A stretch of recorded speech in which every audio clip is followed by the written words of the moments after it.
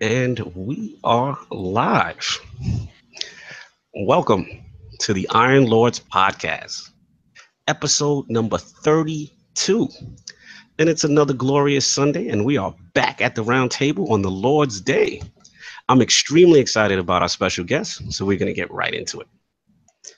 I want to introduce a Lord who I consider Xbox royalty, and whom I've had the pleasure of meeting at the flesh in my very first E3 in 2015. At the time, this Lord held on to one of the greatest technological secrets in Xbox gaming history, while smoothly speaking to me prior to the Microsoft press conference. No station. Despite his professional stature in the community, this Lord is extremely down to earth, personable, and it is always a pleasure bumping into him at each and every Microsoft event to discuss what we all know and love, these great games. Introducing the principal program manager lead and the pride of the Xbox platform team. The Lord directly responsible for ushering in Xbox 360 backward compatibility to the Xbox One, as well as the U.S. Marine / protector of the Xbox realm. The Great Wall himself, my man, Lord Bill Stillwell. How are we doing, sir? Hey guys, how you doing? I don't know if I can live up to that intro. That was outstanding. Thank you, sir. Thank you, sir. You are a Lord in your realm, and we have to show you the proper respect when you're at the round table. How you doing today? I'm doing great. Thanks, guys, for having me. Awesome. Thanks for coming through. And of course, we have the usual suspects at the round table. My co-host with the co-most, my brother from another mother, and the howl of the young wolf, my man, Lord Addict. How are we doing, sir? Pretty good. Just actually kind of have like that vibe that I want to play more Destiny 2, but business is business. Got to be on here. Unfortunately, you got to do the show. I know you can't play your Destiny right now. I hear you. And of course, our most technical gaming lord, the solo gamer who lives for the single player selfish experience. You got to be always offline profile Illuminati now. I was online yesterday. Yeah, you were online. You were online yesterday. My man. One day doesn't change the name. My man, Lord Sovereign. How are we doing, sir? Doing all right, man. It could be better. This whole situation in Puerto Rico is a little nuts. Yeah, I'm sorry, bro. I haven't been able to contact family since Wednesday, so it's tough, and even more so for my wife, because I mean her entire family's over there. So, just hoping for the best and waiting to hear some word. I hear you, man. Yeah, thoughts and prayers to the fam, man. Yeah, that's got to be rough out there. I hear you. Thank you. Absolutely, and of course, the excess gamer. Ooh. The Lord of Combat Sports, who is a man of his convictions and demands nothing less than the premium experience. Ooh. Beloved Lord King, how are we doing, sir? We're doing fantastic. My thoughts and prayers go out to everyone in Puerto Rico. My grandmother's side is from Puerto Rico, and we heard from a couple of family members because they went to an adjacent town and was able to get word out that, everybody's okay. But switching gears, let's get into what I do. Boxing last night, Jose Linares versus Campbell yesterday. It was a fantastic fight. You guys can't see this, but I'm totally rolling my eyes right now. I know. Yeah, listen, let's go. We gotta get the combat sports update. I say you can roll your eyes all you like, brother, but it was fantastic last night. And also, you had the recap of Canelo versus Triple G, so you can actually see a robbery in progress. I needed to say this, and I don't normally do this, but shout out to Carmelo for getting out. Thank you, brother. Are we talking about the Nick acquisition of the Knicks moving to OKC? Yes, okay. Carmelo Anthony has found his way to OKC.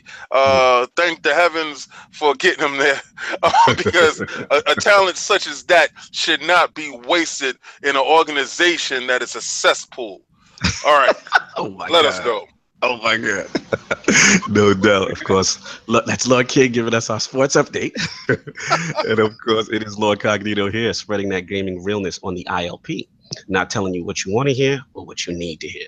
So before we get into what the Lords are playing, I want to start off with Lord Bill's his video game system history. I know we share that incredible 3DO experience, but I want to start from the beginning with him with that. I also want to talk about his ask him about his career journey at Microsoft of over 17 plus years, and of course his undeniable passion for the sport of hockey and those NHL games. So let's get from the beginning as far as your video game history, your first couple of systems, that kind of stuff, Lord Bill.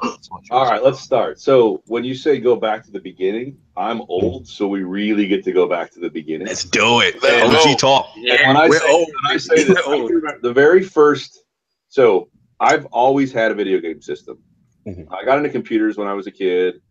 We had a Commodore VIC-20. We had a Texas Instruments. Yes. I had a Radio Nice. Shack TRS-80. But the very first game I actually played was a buddy of mine when I was still in, I think, junior high.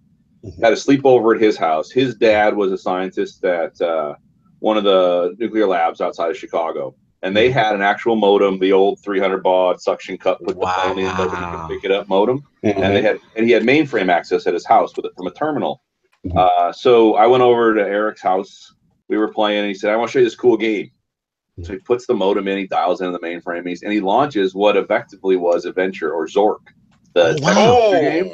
But get this, it didn't even have a monitor on it. It had a dot matrix printer. So you'd hit Matrix, you'd hit taking it back. enter, and then you'd print out. So you'd roll it up and you'd read what happened next. And then you'd get sword, and then you'd hit enter, and then you'd read what happened next. We played through the entire game. I have no idea what this costs in the lab, but we played through the entire game. And somewhere I still have this thick stack of dot matrix printer paper with the holes on the side. With the holes on the side. The whole thing just stacked. I'll have to dig it out one of these days. Wow. That is classic. That's I classic. think you officially win on the oldest game played because The oldest person you've had on the show? no, not the oldest person that we had on the show, just the oldest game. Like we go back and you know we say stuff like a Commodore or we say stuff like Amiga, but bro, you went there, you took it. All in the mainframes. Nice. So then where did the progression go from then after that? What was the next? Well, you know, just like any kid growing up in that era, you know, there was always the family gaming system. Back when you had to slide the little thing on the back from TV to computer. What is the RF adapter? RF adapter, Yeah, baby. You get on channel 3. Yes. And then I will admit, and I feel shame over this. I was never a big Nintendo guy. Really? The one that hooked me the most was the Genesis. My man Bill Stewart. Look, give it up for Lord Bill Stewart right now. I'm a Genesis kid too, so you warmed my heart when you said that. And I mean, look, Mario's great, Link's great. They're great. They're great franchises, and they're a ton of fun. But we had by the time I got a little bit older, and went into the Marine Corps, we had a Genesis in our squad bay, and like you'd come back, and NBA and NHL were never out of that thing, and it didn't matter. You could come back off of patrol, and someone would be up. And someone would get ready to go to bed, and you just sit down and take their seat, and everybody played, you know, their city. Yes. And I just played that console so much, and because of the way, you know, and this is, I think, one of the great things about gaming is that you just bond with your friends over it, and the trash talking and everything that went on. And we played that thing and you'd cart it around with you because it's relatively indestructible compared to some today. Slap cartridges in, just keep playing wherever you went. And that was my real system. I got out of the Marine Corps and suddenly had money. And so, of course, what do? I go, what's the best game system you could buy? And that's when I bought the 3DO. Let's talk about that. Let's go. I still love that system. And I love the idea of it. I had the opportunity to meet Trip Hawkins right after. Not much later after. Me and Lil King met him too. We'll talk about we that. we met that snake oil salesman. Stop it. Let Lord Bill continue. But no, I love the idea that, you know, you build a reference architecture. And I mean, if you think about how just computer systems work, somebody builds a set of component architecture, someone builds an operating system, and then everybody gets the party on it. And I know that the markets for gaming has shifted, and even within PC gaming, you have the NVIDIA, AMD, like you have different camps capability, but the idea of here's the reference architecture for a media system.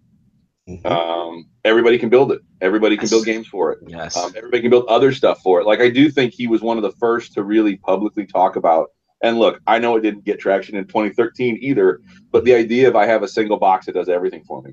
That is correct. Right. You're right. It was actually called 3DO. What is it? The interactive multiplayer or something to that effect. So they were really trying to take over living room in some respects. Interactive multiplayer, and the idea was it was at the time CD based. Yes. System, but it could do anything entertainment wise, right? Because that was also when they started dabbling in the full motion video games. What was the sewer one? Oh yeah, was it the sewer? Sewer Shark. Yeah. Yeah, they had a couple of those that were just, and they were pretty bad actually, but like they had real video in them, so that was a cool thing. But it was just, I mean, and then Sony came out with the PlayStation and just so undercut them price wise and produced great content. Yeah. At such a lower price point, it kind of doomed them. Yeah. So now, what games did you rock out for on 3DO, if you remember? So obviously Road Rash. Road Rash, the best Road Rash ever. Oh yeah, and I see all these companies talking about bringing it back. That game was spectacular. Even the soundtrack to that game. Yeah. Like, it just fit everything perfectly. You know, at the time they had Soundgarden doing the theme songs. And it was just, I mean, it was awesome. Yes, it was. But it was Road Rash. It was Need for Speed. Actually, like Jurassic Park Interactive, I think was the other one. And I remember that. And then Madden, because Madden was the first one where you saw like what looked like real players instead of just the pixel. Yeah. Was it the first, Lord Bill? Wasn't the first 3D Madden too at the time? Like, It might have been. I know. I remember playing Madden and just my jaw hitting the floor. Like, oh my god! It was still isometric. I believe it was still isometric. Yeah. That was the one, Lord King. That was the one where you used to play Lord High, and you had that over the middle play that was kind of like unstoppable. You're right. It was the first 3D one, right? Yes. And that halfback pass, that toss up to my wide receiver, Baby Paul. I killed Lord. Basically, Lord Bill, this is before like we found like exploits in certain play calls. Oh sure, there was always that one play that you could just call over and over and over again. No one could stop it. Yeah, he couldn't stop it. He couldn't stop it. Yeah, that night, Lord Howe went home very upset.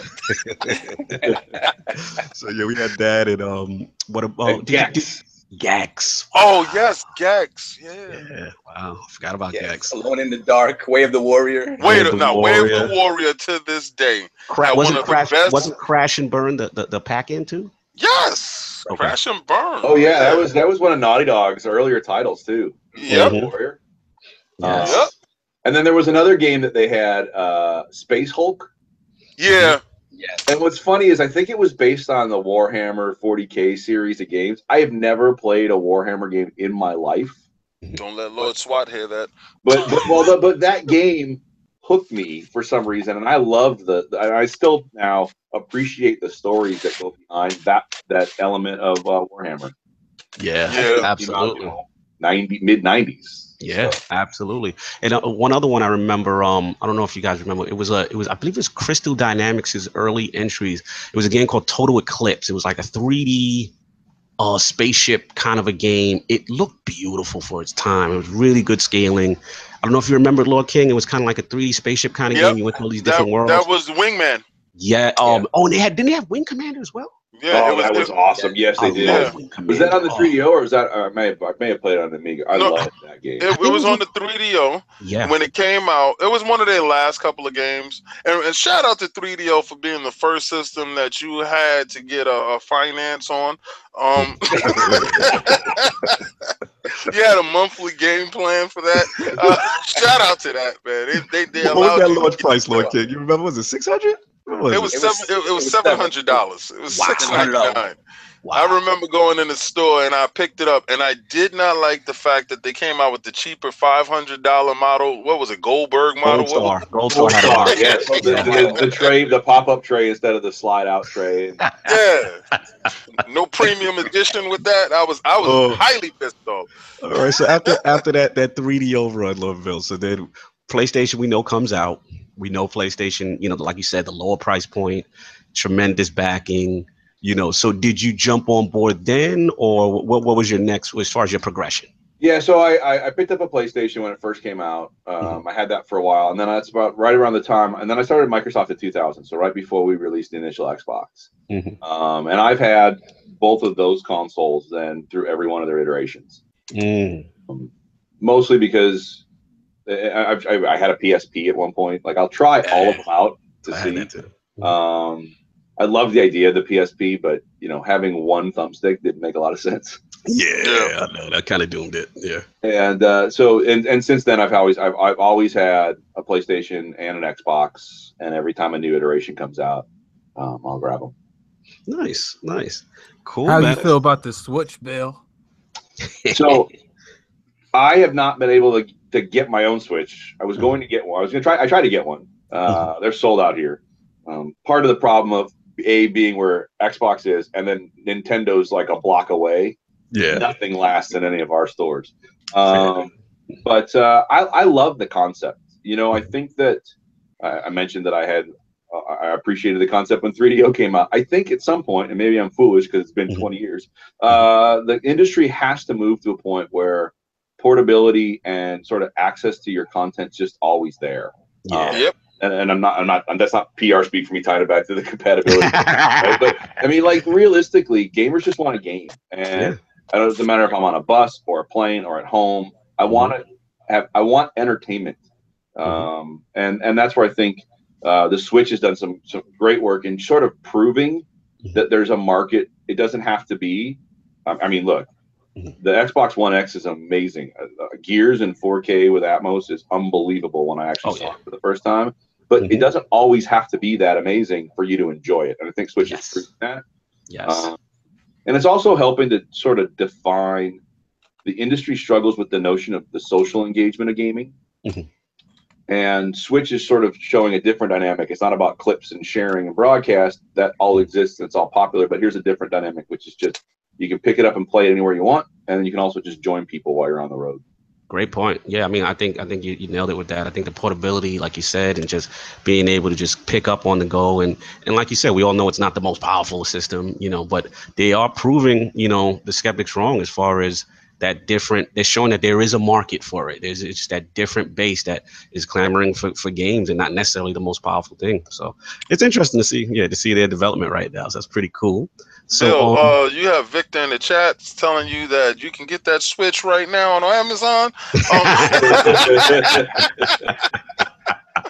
No doubt. So I'm actually at the point now where I'm going to wait for holiday bundles. Yep. Nice. And then not get those too. Do me a favor, Lord Bill, to help. Make sure you pick up that bundle in November. It'll help me win a bet on the Iron Lord podcast. Don't wait until January 31st. We've got an inside bet. We call a segment. We call it Bend the Knee. So half of the Lords are predicting who we think will win November MPD, and the other half. So it's Microsoft, Nintendo. So, it's fairly split. In other words, he's saying half the Lords are going to be wrong, which is his side, and the other half is going to be right, which is our side. Well, he's getting an Xbox One X. So he's on our side already. So no, that's gonna be fun. It's gonna be fun. So now that we've got that career as far as the video game history, let's start off at Microsoft and how did you get started? In your whole journey there, becoming. I sort of ended up here by accident, actually. Just as a story, it's an interesting story because everybody's like, well, how did you get into the industry? And I totally fell into it by mistake. When I was in college, I tried to enlist in the Marine Corps out of high school. I was still too young. My dad said, no, you're going to college. So while I was in college and I was now old enough, I dropped out of school and enlisted in the Marine Corps again at that point. And all I wanted to do was drive tanks. And that's all I've ever wanted to do, just drive tanks and then maybe be a police officer when I retired from the Marine Corps. So I showed up. Went to the recruiter, said, can I get into tanks? He said, yep, no problem. So I took the initial test for what I was qualified because you have to hit minimum levels in your, what they call the Armed Forces Vocational Aptitude Battery. Correct. And he came back, he said, hey, you can still do tanks, but you did really, really well, and we'd like you to do military intelligence instead.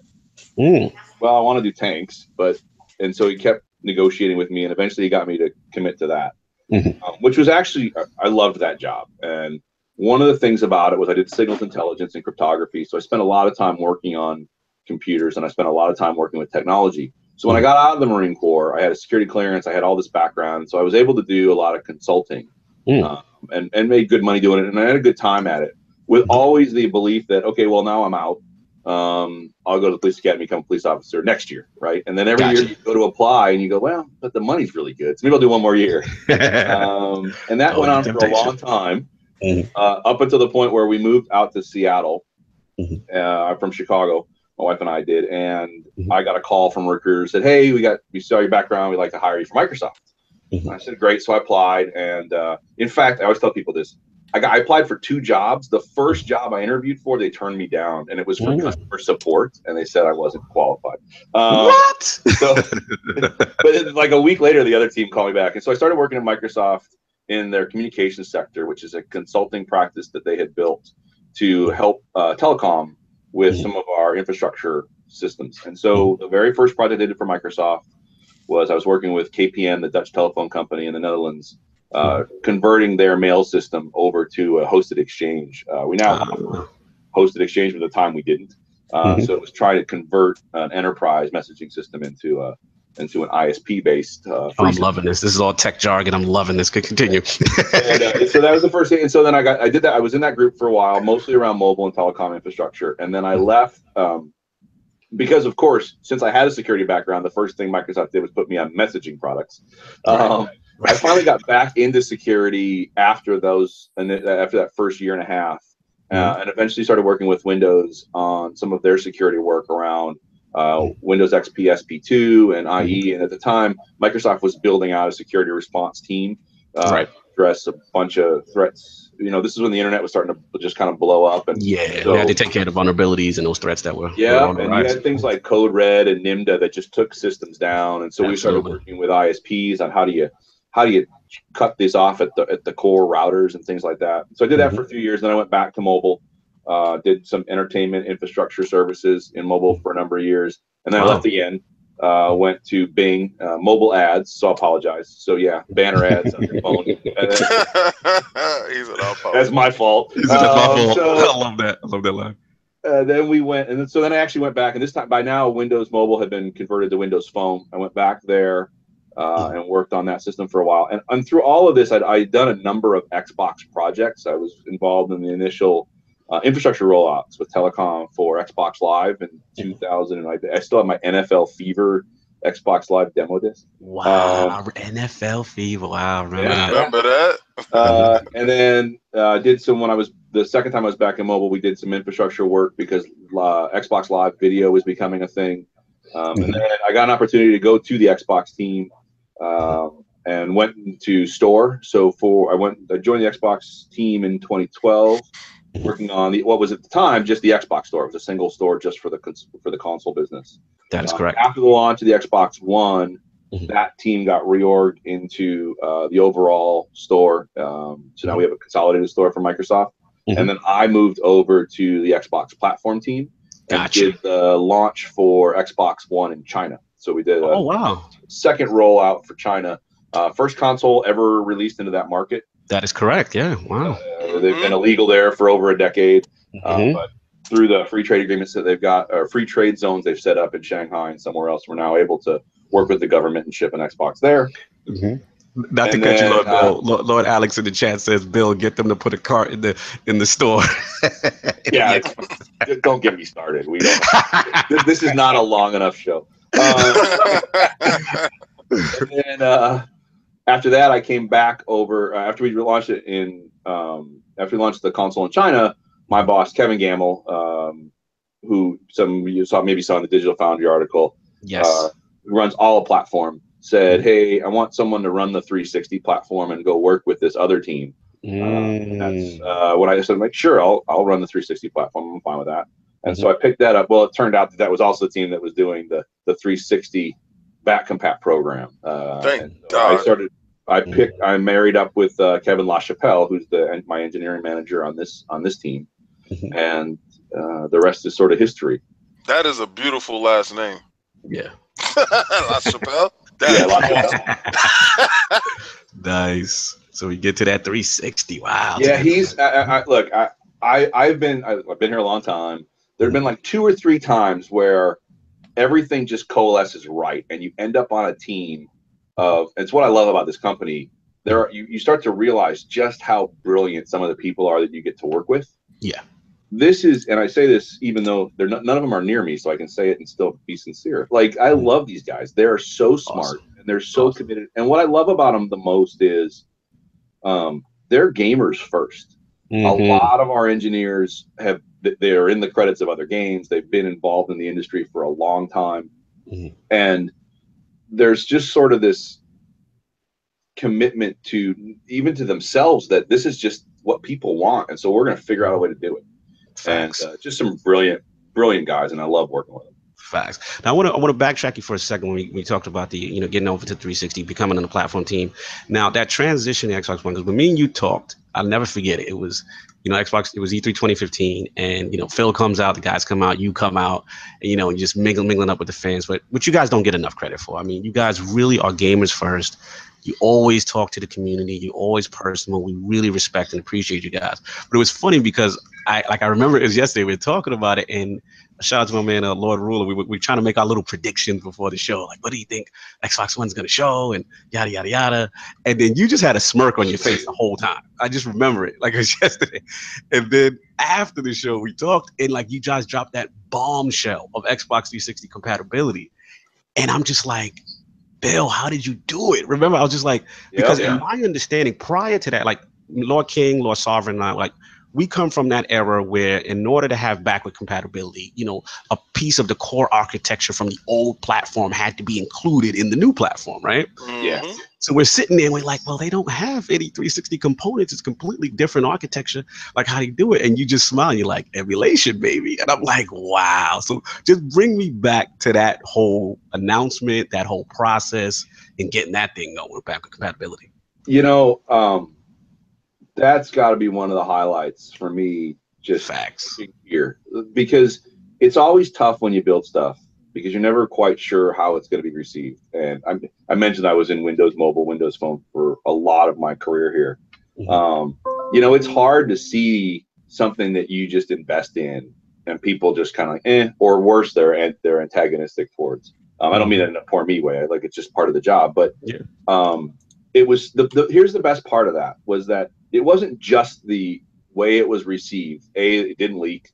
The best part about it was I think it leaked like 3 times, but everybody kept saying, no, it's not possible. So I'm not gonna lie. When I watched that on Xbox Live, and we were sitting there when it came up, like that is by far the least thing I ever expected. Like, usually I'm pretty good besides last E3. Everything announced there just completely went over my head. I was like, I did not expect half of this, but like particularly that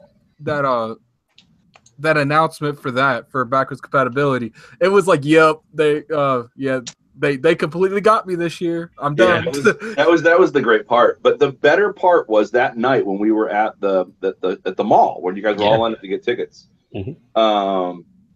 Major Nelson Larry would just introduce me as the 360 program manager or something along those lines. Everybody's like, oh, my favorite game on the 360 was this, or my favorite game on the 360 was this. And it was so rewarding to know, like, we were going to show Mass Effect. At the time, we knew Red Dead was on the horizon, and we just had to work through some of the other sides of it. It was going to come out. Like, it was great to hear people talk about how much they loved these series and missed them, knowing that they were coming. And I think that's really where you started to appreciate as someone who builds things, the impact it has on people. Yes.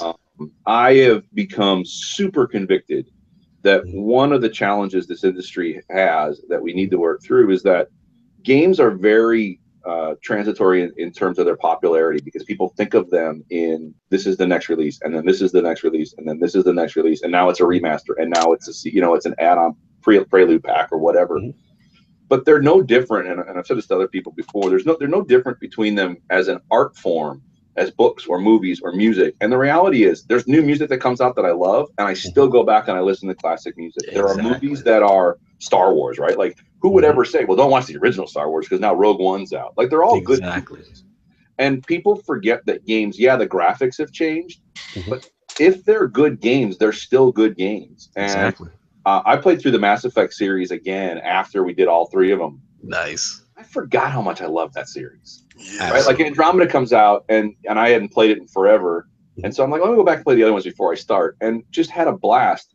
The other part to this is that there's an entire generation of gamers that have never played these games before. Yes. Red Dead's an example of that, right? Like, I love that game, but it's older. And so my son, he's never even heard of that game before, right? Because he's younger, right? So he's never, he doesn't know it exists unless I expose him to it. Mass Effect's the same way, or the BioShocks. They're good stories, they're good narratives, and they're a lot of fun. Just like, and this isn't a backward compatibility thing, but for when MCC came out, Master Chief Collection came out. Oh yeah. First thing I did was I sat down with my son and we played multiplayer or co-op all the way through the campaign, split screen. Nice. Like he loved that was, and it's not just because it was the game, it was me and my son together. Like just those things never change, and people forget that history is a rich history that we need to keep going. Absolutely. I mean, you made some great points there, like you said, because there's a generation that just never even experienced these great games that we're talking about. So to be able to bring that back, and I know there was some controversy recently in reference to, you know, how many people are playing it, and I'm glad you guys, and shout out to you and Mike Ibarra, and you guys got in front of it, and the numbers showed otherwise, that people are playing these games. And you know, I believe when Black Ops 2 was announced. Yeah. Oh man, Black Ops 2 did. Oh. I think Black Ops 2 is the only game I've ever seen to be out for a last gen in chart. Absolutely. Yeah, right. Absolutely. Like, when I go to GameStop and I pick up I pick up multiple copies of, you know, on different platforms, I'm like, man, like it's like, why is one $10 more than the other? This ain't right. It's got another question I have for you in reference to the program was that I know, Bill, it's got to be tough on your Twitter mentions with, you know, people are like, hey, what's up with Title X? Why is it, you know, such and such coming? And, you know, I know in the past you've actually commented on, like, you know, a lot of this actually comes down to the publisher and the timing of when they want to announce something, and you know, they may have a schedule. So could you make it clear to people that sometimes it's really not always on Microsoft as to why said title hasn't been released on backward compatibility?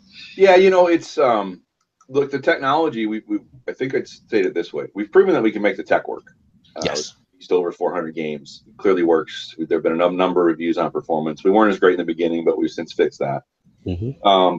You know, this is a partnership industry where artists and content creators have a belief and a story for how to manage their own brands, and all we want to do is be an enabler for them.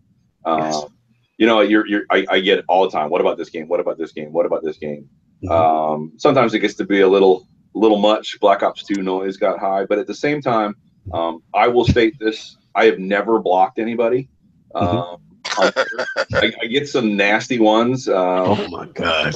But I don't ever block anybody, because here's the thing: we have to keep reminding ourselves that for one person, this one game that no one else cares about was something special to them. True. And we won't get all of the games. Like I don't think, maybe we'll get lucky and something will change. But that's just the nature of the industry. People different rights. The rights expired. It's so, who knows? But you don't ever want to dissuade someone from having the love that they have for something. Right. And it's great to see. Somebody tweeted me, I think yesterday, about like, hey, for Halloween I want these 4 games, and like, then they put Deadly Premonition in, and I'm not as a Microsoft rep. That's a good game. That game was, here's the thing, that game was a blast. It was awful, but it was also a blast. Yeah. It was. I got. It's nice to reminisce, even if we don't ever bring it to the program professionally. Like personally, I just enjoy reminding myself, oh, I forgot about that game, or I forgot about this game. Absolutely. Shout out to Lord Anchorman in the chat. He said, let Bill know without backward compatibility, he wouldn't be able to play Mass Effect series for the first time this year. So that's awesome. You guys made a lot of people happy. Go back and play some of these games, like with now that they're done, you're like, oh my gosh, it'd be so cool to see it for the first time. Absolutely. And shout out. Go ahead. Bill, I gotta say, man, and I know Microsoft is very appreciative to you, because without you guys and your hard work, we wouldn't have Game Pass. Because Game Pass is comprised of at least 75% of 360 games. Yeah, that's we work with those guys all the time. Nice. It's a good business group. You know, it's weird being in the industry and also being a fan. and I appreciate the sentiment, because people don't realize, like, we may not get it right, but it's never. It's funny because people ascribe malicious intent to so many things, which I just don't understand. I'm sarcastic by nature, so there's times where I've maybe made comments that I shouldn't have, because when written down, they don't sound sarcastic. They just sound like I'm a jerk. But, I don't know. It's funny. Yeah. Oh, two questions actually. Looks like the chat. Yeah, chat's heating up on you with the backward compatibility. Yeah, they you in it. Yeah, you're in it. So pretty much, they shout out to Lord Alex. He's saying that could you comment on the slow release of the backward compatibility games? Are there just not enough games left to put out on backward compatibility, or are you guys focusing more on the OG Xbox backward compatibility since Phil announced it? I guess was it last E3? I think I'm going to answer this question. So we always work on other things, and I would also say that if you actually go back and look at our release schedules for the last couple of years, things ebb and flow. There's never been a consistent run rate. We'll have big surges, and then we'll have things go quiet, and it just depends. It is a seasonal business, and there's a lot going on right now. So, gotcha. Program's still going strong. I'm still gainfully employed. I don't believe that it's going to be ending anytime soon. Nice. Well, I want to give you a shout out for bringing back one of my favorite titles of all time, which was the classic arcade Shinobi. The Lords know I actually bought the arcade upright in my house. That was one of my dream games I always wanted as a kid. And when you guys brought that back, I was so happy when I retweeted it, like your thing 1,000 times, that the original arcade Shinobi was out on that. And I guess my only personal request is there was a silly little Voltron Xbox Arcade Live game that I miss. I doubt the rights are still there, but if there's any way you can make that happen, speak to anybody, just let me know.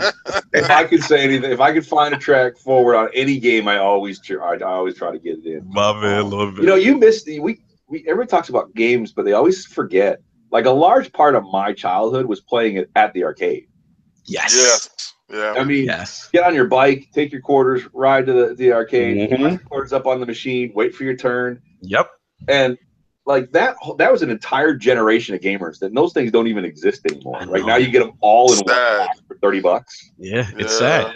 It was a whole culture behind it too. It's not about just playing it in your house. It was the whole atmosphere of waiting your turn at a machine. You put your quarter up there at the top. These kids will never know. Like it was when we went to 34th That's directed Street. Towards me, isn't it? Yes, sir. You're the young one. You young bucks won't ever understand. When we went to 42nd Street, that was great adventures for us. You know, we got $10. We got our quarters. We went to the guy in the booth, and he was like the overlord, looking at everyone, and he's like the king of the quarters. And you know, we get those quarters and. Oh man, like sitting inside a machine. I remember when Daytona was released and I got my dollar and I put it inside and I sat inside and the chair was moving and rumble and I lost my mind. So they won't get these feelings. They won't. Well, and also just like the sense of community you got, and also the trash talking. Because I'm sorry, if you get Street Fighter, you put your quarter up, and the guy who was there before you would smack you down, and then you get to the end of the line. Yep. So many good points from a competitive standpoint, and then the also thing, well, Bill, was people forget like the arcade at that time. That was like the debut of new tech. You got to see how things advanced by when a new arcade cabinet, a new machine came out, you know, and I remember things, you know, like the Mortal Kombats and things like that, that blew your mind at the time, and just how graphics just kept on going, the Virtual Fighters and so on and so forth. And you just seen, you know, the Tekkens, you just seen the advancements whenever a new release would come out. And that would kind of be, you know, the set piece. And then the console was actually behind, you know. That was, remember, Albert Pinello just tweeted out about one of his favorite games was that Star Wars Vector one, where it was all and I actually had a Vectrex. Me too. Vectrex. Just put the overlay on top so you could have color. Yes. Yes. I love this. No, that was like you said. You sat down and like all of a sudden it was like, oh my gosh, this looks so real because they had lines instead of graphics, which were really blocky at the time, so it was clean. Yes. Real quick, little Bill, did you miss out on Coleco, or Coleco was not in your radar? I had I had lots. So I had an Atari. I had a lot of Ataris. My friends had the Intellivision, and then my cousin got ColecoVision and Donkey Kong, and I was so jealous. I begged for that for Christmas and never got it. Nice. And one last question in reference to the Genesis era, because I know you're a big sports guy. We have to admit, like, that era had some of the best sports games, man. Oh, without a doubt. Without a doubt. I mean, to be honest, and I'm going to go into your NHL history soon. That's what got me into hockey, is actually those EA hockey games. Those, Lakers versus Celtics, the sports games, and the EA. They were so good, man. Like, and I believe what was the one that had like Blood debuted? I forgot what NHL 94. 94, baby. I don't know there we go. Debuted, but that was the game. You guys realize I was 2.5 years old at this time? I'm sorry, Lord. Yeah, man. NHL 94, and then it just progressed, and what a series, man! What a series. Well, that was around the time too where Madden, like when it was still John Madden football, and they had the one where you break your leg and the ambulance would drive out. Yeah, they roll over. Yes. Oh man, we could talk classic gaming for months. Oh my god, it was about but let's not. But we will move on because we have a young buck as part of the round table. But I also want to go into your undeniable passion for hockey. We know you always rep the sport. We know you play the games, and tell us about that and that whole process. Yeah, so I grew up in Chicago, and hockey was always. I got two brothers. We're all Bears fans, which is rough, right? My one brother was really into the White Sox. My other brother was really into basketball and the Bulls, and I was a Blackhawks guy. And then I played as a little kid, not much, but I played growing up. I played all the way through teenagers, just like club hockey, nothing significant. And then, but I've always been a fan of the sport. So when my son expressed an interest in playing the game, just sort of out of the blue, I mean, maybe because we're watching it all the time, when he was about 6, we took him to, or he was 5, we took him to Hockey 1, and he started playing. And my first season when he was a mite, I was asked to be assistant coach. I said to the head coach, I said, I haven't played in forever. And I love this game, and I love watching it and being a part of it. And he said, but I forgot how to play it. And he's like, just go to this one training camp that they have in the area. So I went there, and like after the first game, I'm like, I forgot how much I love this. And I had an old set of goalie gear, so I brought it out. I mean, it's old gears, but I brought it out to the second practice, and they're like, "Oh, you played goalie?" I said, "Yeah, a long time ago." And he came out with a leather helmet. Yeah, he's like, great, we need goalies. And so I spent the rest of the camp playing as a goalie, and then got drafted by this adult league team. What? Wow. And so I started playing it again at night. Wow. And just kept playing. And now, so then I started playing on like 2 teams and then 3 teams. And then the following year, they said, or 2 years later, my son went back he moved up from mites to squirts. They said, hey, you interested in being a coach again? I said, yeah, sure. Just, assistant coach, you're opening the door, you're running drills, that kind of stuff. The next thing I know, my name was on one of the teams. And wow. Be the head coach. And I will say that what's reinforced, I love the NHL game. I love the international game. But watching kids play it sort of flips the perspective a little bit, and you start to see the game just from the pure passion of it. Yes. And I'm going to coach. I'm head coach again for my son's team this year. I actually coached 2 teams because he's on a development team as well. And I coach both of those. And it's an honor to be out there and a joy to be out there and see kids compete just because they love it. And the other thing I love, and this is new because when we grew up, it was different. Or I grew up, it was different. Like I watch these kids, they don't watch the NHL the same way I do, where I'll sit down, I'll watch it and start to finish. They'll watch clips on YouTube. They'll watch highlights. They'll watch, and it's all via YouTube. And what's amazing is, I had a kid last year whose favorite player was Ovechkin, and he loves the Capitals. And Capitals. Sit and watch Ovi do things, and then he'd go on the ice and just try to do them with no appreciation of the fact that he couldn't. And it turns out he could. Not quite to the level, but and that's really where that kind of re-grounded me in how much I just love this game. So awesome. Now I coach a couple teams. I play. I'll only play one game with one team during the kids season just because of time, and then I pick up drop-ins like Friday night stuff like that when time permits. But yeah, I'm on the ice this time of year. I'm on the ice 5 to 6 days a week. Oh wow!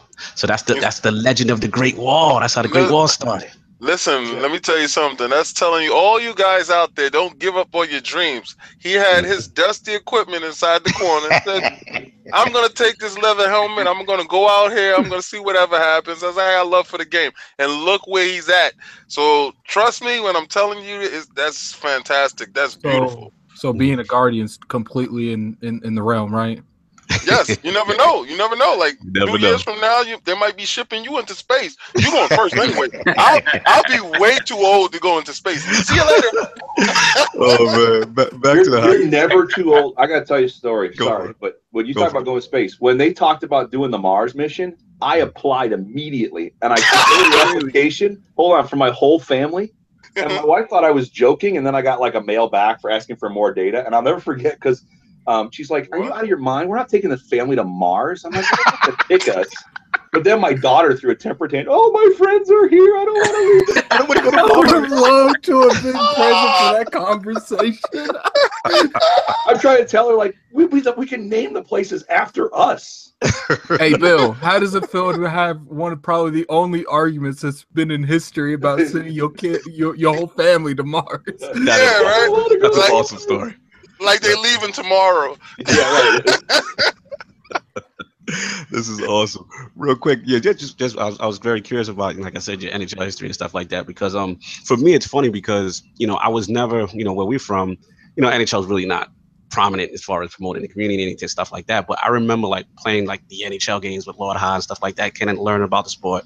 And then I'll be honest, like you said, like when you watch people play and you see the passion, to me, going to a game is better than watching a game. That's just my opinion. I agree. And I never forget, it was like, was it 93, 94? And it was like Rangers, Penguins. And I didn't know any of the players. I didn't know anything. All I knew was, who was that number 66? Because this guy scored every goal possible, like, killing, whatever. And I was like, that's my man. And it comes to find out, it was Mario Lemieux. Yeah. And he had like a 5-goal game, every possible goal scored. And I'm like, I'm a Penguins fan. That's my guy. Number 66. So every subsequent NHL game, I would just buy it just so I can play with Lemieux and what they had, Yager back there. You got to school me a little bit, like Ray Bork or something like that. Bork, yeah. That was my team, Mark Recchi. That's when we was going at it, and I was Wayne Gretzky. Exactly. Yeah. So it's funny like that marriage for people who didn't grow up in the hockey culture, that marriage between gaming and that it really helped a lot of people kind of get into it because those games are also so good, that kind of thing. So I always felt that was interesting as far as growing up. It's definitely a sport. So I'll say two things about it. Sure. The hard part about hockey over any other sport is everybody knows how to run, everybody knows how to jump, everybody knows how to do that, and then they have to learn a sport around it. Hockey, you actually have to learn how to skate first, and that's always intimidating to people.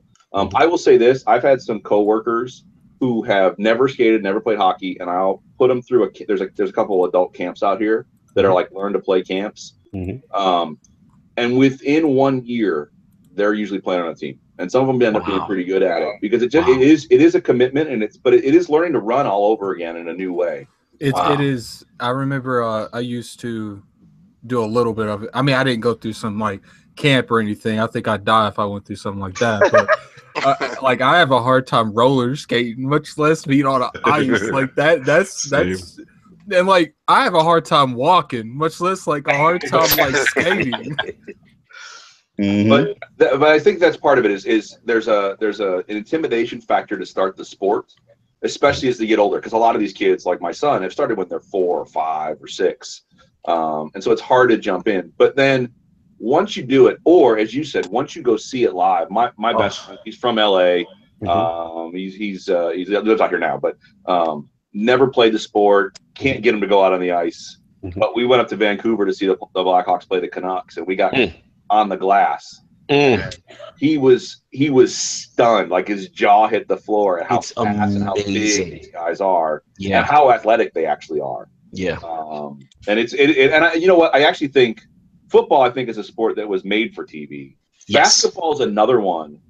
When you see it live, it fundamentally changes the perspective. like, because you don't realize, especially if you're close to the court, you don't realize how big these guys are. Oh yeah. Oh yeah. Like you look at like I remember watching the Bulls, and I'm like Steve Kerr, he's a little guy on the team, and then you actually see him? Steve Kerr in person, you're like, oh, he's gigantic. It's a good point. Yeah, you're right. It's all. I think those two games are definitely ones that are better in person. I think basketball has that same thing. You know, I might glance at basketball every now and then. They all look around my height, but if you ever meet any of these people in person, they towering over me. Power. No, yeah, right. I'm 6'3", so you know everybody's like, "Oh, you're so tall." You're so no. I'm a point guard, mama. You're a point guard, yeah. You're a point guard. How crazy is that? And everyone looks at you like, Lord King, you're so huge. Like it's all perspective, like you said. You know, you go to the court and you see these things, and you see how big these guys are. I met Allen Iverson in person, and me and him was eye to eye. Wow. That gives you a lot of perspective on how big that guy really is. There's that picture of, I think it's Shaq and Barkley standing with The Rock. Yes. Realize, oh, they're Shaq in particular, like beast. Beasts. Cool. So we got the journey. That's real cool. And the hockey love, we got that in. So we're gonna get the show rolling. We got want to get into what the Lords are playing. So let's start off. Actually, start with Lord Bill. What have you recently been playing, like as far as game wise? What's in the systems right now? So number of them I'm not gonna tell you about. I still play Overwatch pretty regularly. Nice. I play it just about every week. I just finished What About Edith Finch? Wow. Which is a really short sort of walking sim game. It's fantastic. That story is unbelievable. It is. Nothing to say, Lord Sovereign? Lord Sov? It's fantastic walking simulator. I don't use that as a negative term. It's a fantastic game. No, the reason why I say that, Bill, because Lord Sovereign is a proponent for this game, and I thought he would be raving to hear that you are playing it. No if doubt. you haven't played it, it's an amazing story. It is. Yeah, it really is. It's weird. It's very weird, and like each set piece is just very cool. And again, like it's just one of those things. It takes whatever people deem the walking simulator to be, it kind of changes up the formula a little bit. Even more so than something like a Tacoma or even Gone Home. Yep. But I would say go play Gone Home also. Go play those games. Well, you have to, like, there's a simple mechanic to the game. It's not tough to play at all. And yet the tension it builds just through that. I was sort of stunned to step back for a second and realize I was on edge playing the game. Mm-hmm. I think the only game I've ever had that kind of on edge, like terrifying chill down my back was Friday the 13th when Jason's like going by me. That's a funny game. So cool. So you got Edith Finch in there, and anything else, or that was just pretty much taking up most of your time? That's pretty much taking up almost that. Overwatch is still, and also Vostok Inc. Oh, what'd you say? Hold on, Bill. Go back there for a second. Go back a little, Bill. What did you say you were playing? Overwatch. Oh my God! What about that, Lord Cognito? Overwatch. Yeah, he knows. Lord Attic knows that. I'm not Game of the year, fan of Overwatch. Not that the game's not good. Not that the game is fantastic. The problem I just had an issue with it winning Game of the Year because I just felt it was, multiplayer only component. But that's for another day. We'll discuss that another time. This is not about me and my feelings about Overwatch. But I know why people love it. Great characters, great balance, great cooperative play. I get it. Can I make one statement on that though? Continue. So I get the whole no multiplayer only, because same thing with Titanfall, right? Like I loved Titanfall, but I missed the single player, and then Titanfall 2 came out and showed that they could do a great single player. Correct. Right. Here's what Blizzard did though that I think people overlook. Go watch their shorts that they did, the animations that they did. Just go watch the 7 or 8 of those that they produced, and then go play the game. And it's a weird dynamic, but those are so expertly produced and so deep that it gives you an entire single player story without you ever picking up the controller. I'm with you, Lord Bill. I just wish a lot of that stuff was incorporated into the game. I hear you. And so, it's almost like the argument for the people who hate Destiny Vanilla, because it was like, you have this great story, but it's in the Grimoire. You have to repeat it. Yeah, that's fair. Exactly. That's my only thing, because the characters are great. I mean, the animation, everything about the game is great. I'm really not trying to hate on it. It's really a good game. That's the only thing I want. I just want to learn more about the characters. I'm passionate. People got all to me for saying this statement. But I get that, people don't want multiplayer only games winning Game of the Year. But at the end of the day, I feel like Game of the Year is more about what game is best of the entire year, because that's why you have best shooter of the year, best story, best narrative. I feel like it's more about what that game does in the industry that year more than it definitely what changed it the is. game. There's no doubt about it. I cannot take that away from Overwatch. Well, Overwatch was out for a year and it had its own con. Absolutely. So that's Gonna cool. be some interesting conversations around PUBG at the end of the year also. So Oh yeah. We're gonna get into PUBG too. All right, so Lord Addict, what have you been playing this week? Destiny 2, a little bit of Destiny 2. And I tried a little bit, just a dabble of Destiny 2. Destiny 2. You gotta get me through that raid, no doubt. No, I did play something else. No, it's been Destiny 2. It's been Destiny. All right, cool. Lord Soft, what have you been playing this week? yeah, actually, I've been cracked out on Destiny 2. I'm shocked. No, I mean, you know me. Like I finished the story finally. It was all right. I did the Crucible challenges. So I played a lot of Crucible yesterday, actually. Wow.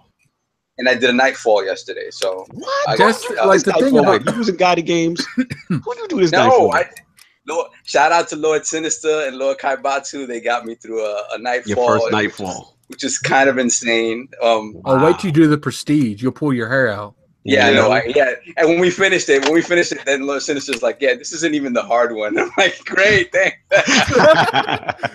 Finished my entire accomplishment. And I'm sitting there like, as a lot of I was an addict to the first one. But for some reason, like, I didn't think I would hit Destiny 2 like I hit Destiny 1. But I feel like it's worse. Like, it is. My sleeping schedule is so messed up, and you can ask Lord Cognito. I tried to go to sleep at a reasonable time last night before work.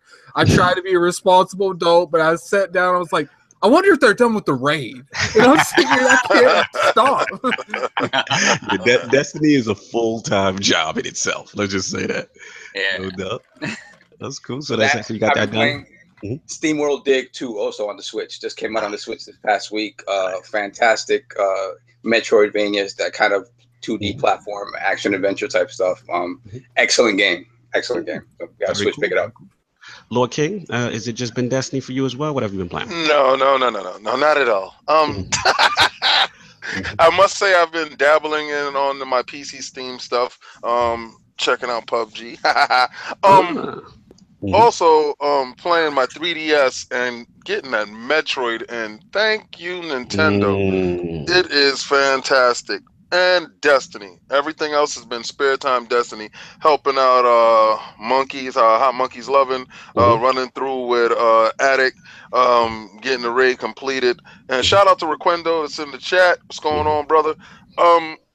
Man, listen, Destiny and getting everybody through. The whole team has to get through now, and everybody learn the mechanics and learning placements. That is priority for the rest of the month. So yeah, it's me. Pretty much the same. I mean, Destiny is pretty much taking up a lot of my time.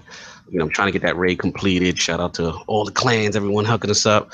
Shout out to Lord Requeno in the chat. His gaming thing is the same as mine right now. It's been at home. It's been all Destiny 2. Whenever I'm work, I'm on the road. It's been NBA 2K18 on the Switch, man. I cannot get enough of that game. It is a full translation. I'm having so much fun. My player, my park, whatever it is, the career mode. It is so well done, and I've been loving it. The only thing they have to fix, I think 2K has a worldwide bug going on right now that sometimes when you start it up, it acts like it forgot your character, but then once you load into the server, it then, re-downloads everything you did because it kind of scares you. You think you lost all your progress. But other than that, I mean, it's been real fun. So that's pretty much been it for me. So we're going to get this show rolling. And as far as we had a poll, obviously, last week. The results are in and the people have spoken. So the Lord Addict's question, with TGS and the resurgence of JRPGs in 2017, do you think Microsoft should be more aggressive in acquiring Japanese influenced games? The winner at 73% is the Yes, Phil, Make It Happen group. We want those JRPGs. So it was a landslide vote. And coming in at second was 23% was the Japanese games are a dying / niche genre group. So thanks to all. I know, yeah. Thanks to all who participated. Don't pay those guys any mind. You lost. They lost. Thanks to all who participated in last week's poll. The ILP Twitter was intense for their love of the Japanese game. So real quickly, what do the Lords think about this result? Kind of in a landslide. Thank Lord God Bill. that it was that way. What do you feel about this, Lord Bill, as far as Japanese games? As a fan, I love a lot of them, but I'm not going to comment on what we should do as a business. Fair enough. So okay, we got the Lords. We got a new poll coming up at the end of Twitter at the end. So stay tuned. So we got some great topics at the round table this week. So I'm going to set it off, and a lot going on with Xbox only begotten son, our Lord and Savior, Phil Spencer. Yes. He's got a promotion going on. So I wanted to talk about that. It looks like it was the executive, vice president of gaming. It was a huge promotion, and from my standpoint, it was just cool to see, gaming being brought to the forefront. So I wanted to bring this topic to the round table, to all the Lords, and what do we feel about Phil getting this promotion, as well as what it might mean in the future. So I know Lord Bill might have to be careful about what he says, but let's start with Lord Bill. About this promotion by Phil Spencer. As someone who works in the org, I think Phil's been a spectacular leader for us. Yes. I love the flexibility and the freedom he gives his teams, and I thought it was a good move for him. And I'm glad to see. I mean, look, I think that sometimes people read too much into organizational structures. Mm-hmm.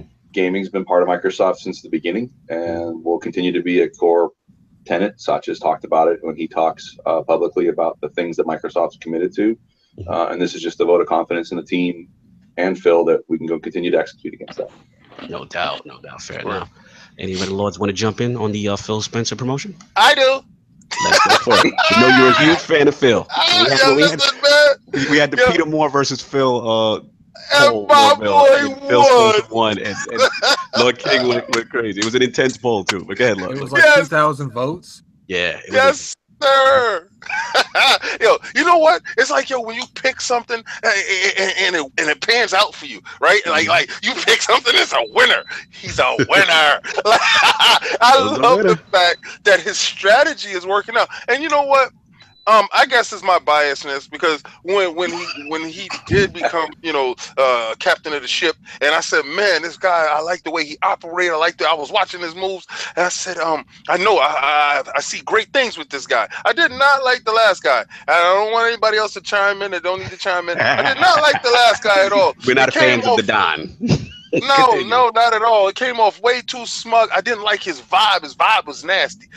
But oh my God. Phil's vibe is so fantastic, and I know it's like probably a man crush. I have no idea. Oh no! Oh my God! Oh, Bill, you're hilarious. Well, Phil. It's probably a man crush on Phil, but Phil has been doing fantastic things. You understand? Like, absolutely. When I'm telling you, he's been changing the narrative going forward. If you don't look at his moves. It's been so strategic that if it was a problem here, he dealt with it in this way, and he took away that narrative. If it was a problem here, he dealt with it this way and strategically took this out and replaced it with this, and he enhanced everything as he's going forward. Somebody looked up, saw that, and saw the moves that he was making, and he did it without causing a big ruckus. Without proclaiming anything. He was just like, watch me smoke, baby. And he's been smoking. And now that he's in complete control, I'm telling you, we will be back as number one completely across the board. And when when this Xbox One hits, this is his box.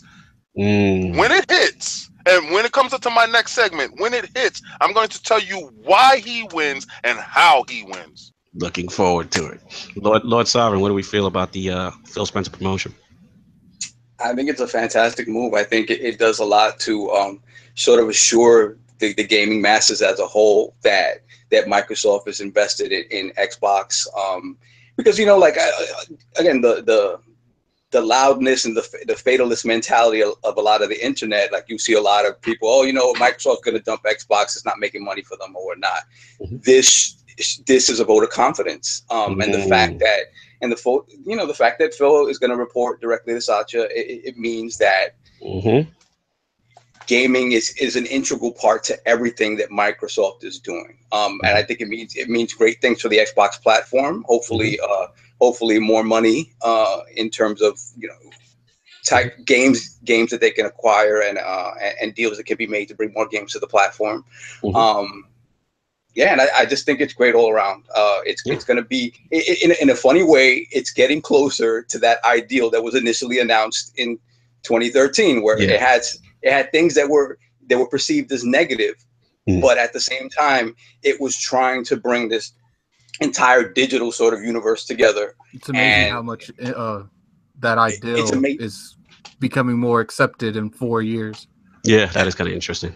Yeah, it was an idea that was sort of presented in a way that came off and negatively. I mean, but I know for us, like us in this podcast, we were ready to go that route. I said, okay, well, this is what Microsoft's system is going to be. This is what PlayStation system is going to be. But I'm all in on both. I don't, you know, whatever it is whatever it is. And obviously, the masses had something different to say about that. Right. But I just think. Now, real quick, Lord Sovereign, you're referencing the digital only era, like that kind of bit, or I just want to like forcing the digital era, the sort of negativity around not allowing the used games and sort of the closed walled off garden thing involved in that. It just because a lot of people felt that this was going to be a natural progression anyway, so there was no need to create a system around it, and that's where the negativity came from. And you know, and a lot of it honestly could be summed up in, you know, we have a system for you, and it's the Xbox 360, and it's just people felt that it was a slap in the face. It was a slap in the face to be told that. Yeah, so I mean, this is a fantastic move for Xbox, for Microsoft, and gaming at large. I think we're going to see some great things down the line. So, I feel Lord Attic. What do you feel about the Phil Spencer promotion? I think it's, you know, it's definitely good on Phil Spencer. I mean, I'm pretty sure out of everyone, he's definitely not the one complaining. But I mean, at the end of the day, I don't really know what exactly it means. I don't know anything about that kind of corporate stuff. I don't know. Obviously, one would expect it would be good for the gaming division of the, you know, Microsoft company as a whole. But, you know, how much, that's to be decided. You know, we don't know what they have in place. We don't even know if this could even impact. This is just like, you know, a title buff that, you know, we've seen in a lot of other scenarios in different industries is sometimes people are doing these jobs already and they're just officially gave the time. I see your point. So you're more of the wait and see, you know, let's see what happens kind of deal. It's like, I don't know what Microsoft, I don't know their corporate ladder. I don't know how any of that goes. Can't really give inputs on, you know, policies and stuff. I don't know. Fair enough. I hear where you're coming from. Yeah, just a comment real quick. I just want Fable back. That's all I care. That's all you want. Okay, we'll bring that up. We'll send that up to Bill to get that to Phil. Fable. The man wants Fable. Lord Bill. I wrote it down. Thanks. We appreciate you, man. Yeah, I mean, I'm kind of in the same lines with Lord Sovereign on this. I mean, you know, I think this is actually pretty good. You know, again, I do hear what Lord Attic is saying. You know, part of sometimes, you know, these things are already going on behind the scenes, and you know, maybe in place. But I always felt since, you know, Satya came in, you know, 2014 and assumed control of the Xbox division, and then Spencer. I love to see Phil's growth, and you know, he started as an intern. He's been with Microsoft since '88. And just to see the progression to take over Xbox. And, you know, one thing I like about you guys, Bill, is that, you know, you guys are gamers. And that's one thing that I've always exuded from Phil. Every conversation I've had with him, you know, anytime we met in person and things of that nature. So it's always good to see what I consider true gamers in these positions, as opposed to what I consider quote unquote suits, you know, and you know, no disrespect to, you know, I don't know Terry Myerson personally. I don't want to disrespect any of the, you know, the guys up there, you know, in the platform, but you know, I know Phil, you know, personally, and that's something that's always, you know, came off from him. So it's good to see. Regardless, you know, what Microsoft do, what Microsoft don't do.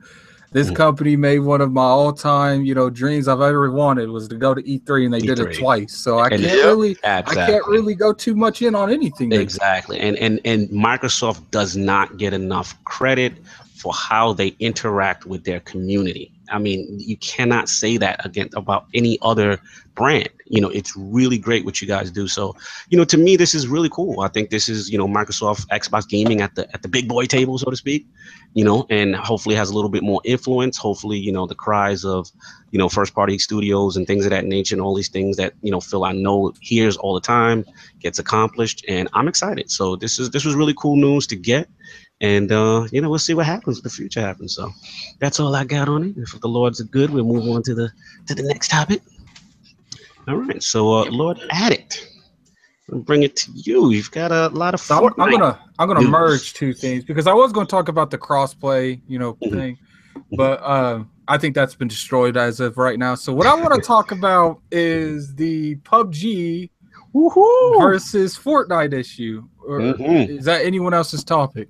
I'm pretty sure it's not. Okay, so let's get in on this. We could tie it in with crossplay and the PUBG versus Fortnite. Yeah, so apparently, you know, the whole PUBG with the Fortnite thing, it's been big. You know, I didn't think it was I saw this, I didn't really see too much into it, but then, you know, it starts blowing up everywhere. I see YouTube videos, podcasts talking about it. I think I even saw it on GameSpot.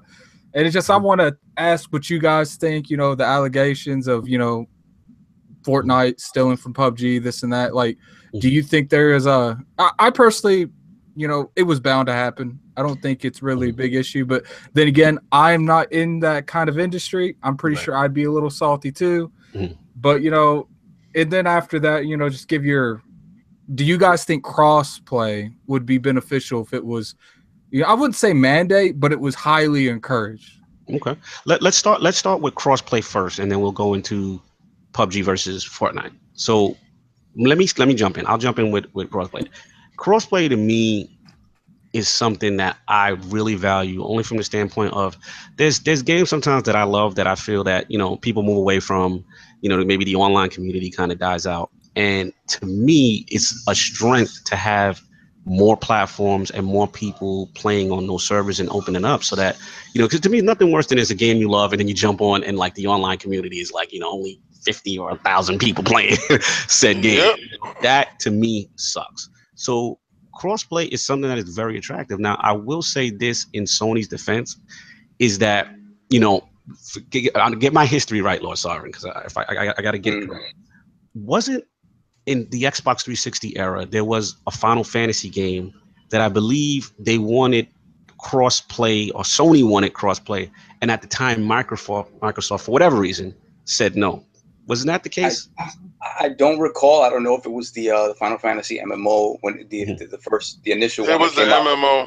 Okay, it was the MMO. Right. That's what I remember. Okay. So I don't specifically recall, but yeah, I mean, it goes back to the issue of you don't need to play ball when you're winning. Exactly. So again, I know it sucks from the gamer perspective because I get it. Like, I want crossplay. I'd love to play with, you know, my Sony guys in any type of competitive environment or what have you and be on the same service. Like, that is cool. So that this bug that was discovered by Fortnite, which was accidentally unlocked, you know, it was cool to see these guys going at it. And I think even Phil made a comment.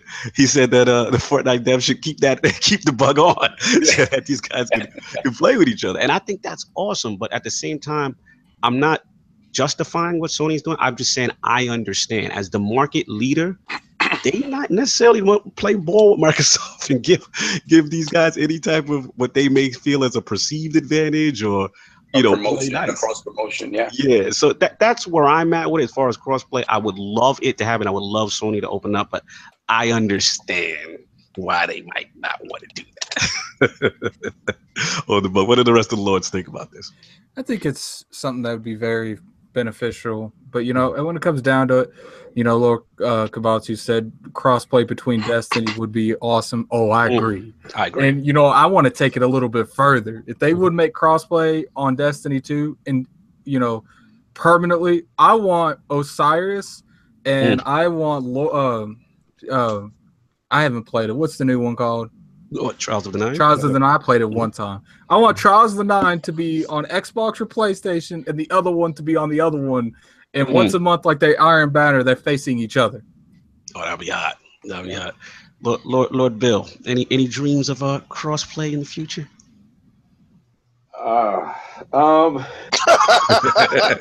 I know I'm putting you on the spot. Yeah, you can speak in political speak. It's okay. I think that there's two elements to it. It's what gamers would like to see, and what are the realities of the business. Yes. We did just release the Better Together update to Minecraft, which is already sort of a phenomenon on multiple platforms. Yeah, and I honestly thought that was probably the biggest announcement that was at E3 is the fact that two platforms are working together on one game. Yeah, and if you take here's what I'd say: if you take the consoles themselves out of the conversation, right? Like my son plays Minecraft. He actually did his first esports tournament last year, and his friends all play it. But one of them's only got iPad. One of them's got it on PC. Obviously, my son has it on everything. And it's a challenge for them, and they don't have necessarily the brand identity around the place they play it. They have a brand identity around the game, and so businesses have to do what's best for their bottom line. Yes, and it makes the conversation more complex. Yeah, no, I hear you. I totally hear where you're coming from. Lord King, what do you feel about this whole crossplay thing? I think that's Phil's end game.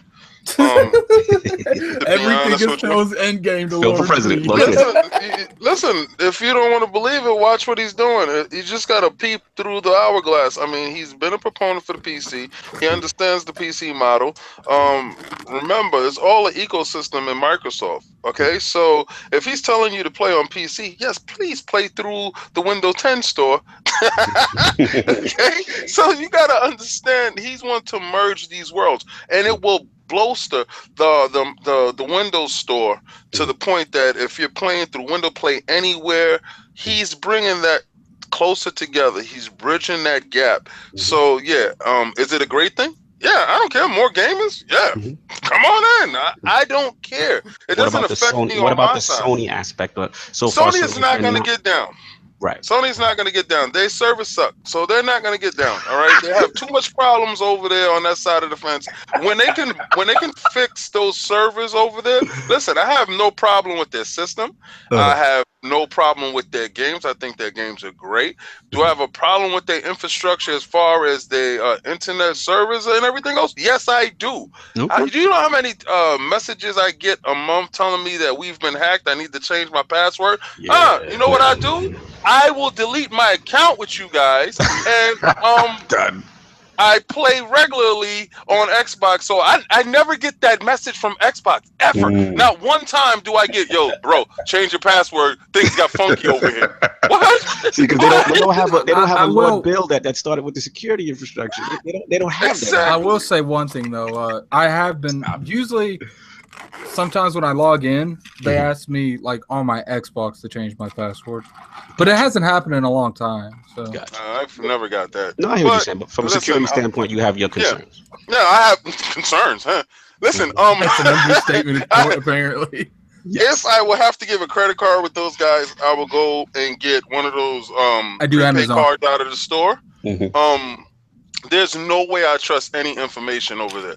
So, but Microsoft, yeah, I really do. So, but the PC gaming with Microsoft, yes, that is very viable. That is the way to go. That is fantastic. If you can get that large set community and they're very passionate over with that passionate Xbox community, and we can go at it. And like Lord Addict says, have Iron Banner PC against gamers. I mean, come on, that's fantastic. That's a good concept. I love it. You got with PC though, you have to be careful because of obviously with FPSs, the mouse keyboard is a little bit of advantage. That's a little bit. Okay, so I ain't gonna touch it. We'll leave that for your topic. But if anyone's got anything done on the first part of the Fortnite thing, which is the crossplay, I was gonna move on. Okay, you want to jump in on that, Lossoff? Yeah, definitely. I mean, I think me not being necessarily the biggest multiplayer gamer, but I just think it's a positive thing if they can all at some point get it together in that regard. And I just think it's a positive for gamers in general. Like I was saying before, with kind of the toxicity sometimes around the internet and fanboyism and stuff like that. If you make it the norm where these ecosystems are constantly interacting, I just think it kind of diminishes that somewhat. You're going to have more competition, obviously, but it's going to be more sporting. It won't be necessarily people being negative towards each other because they're constantly playing with each other, constantly in the same kind of sharing spaces together. So that's one. And I think it would also bode well for the industry at large, because I think it would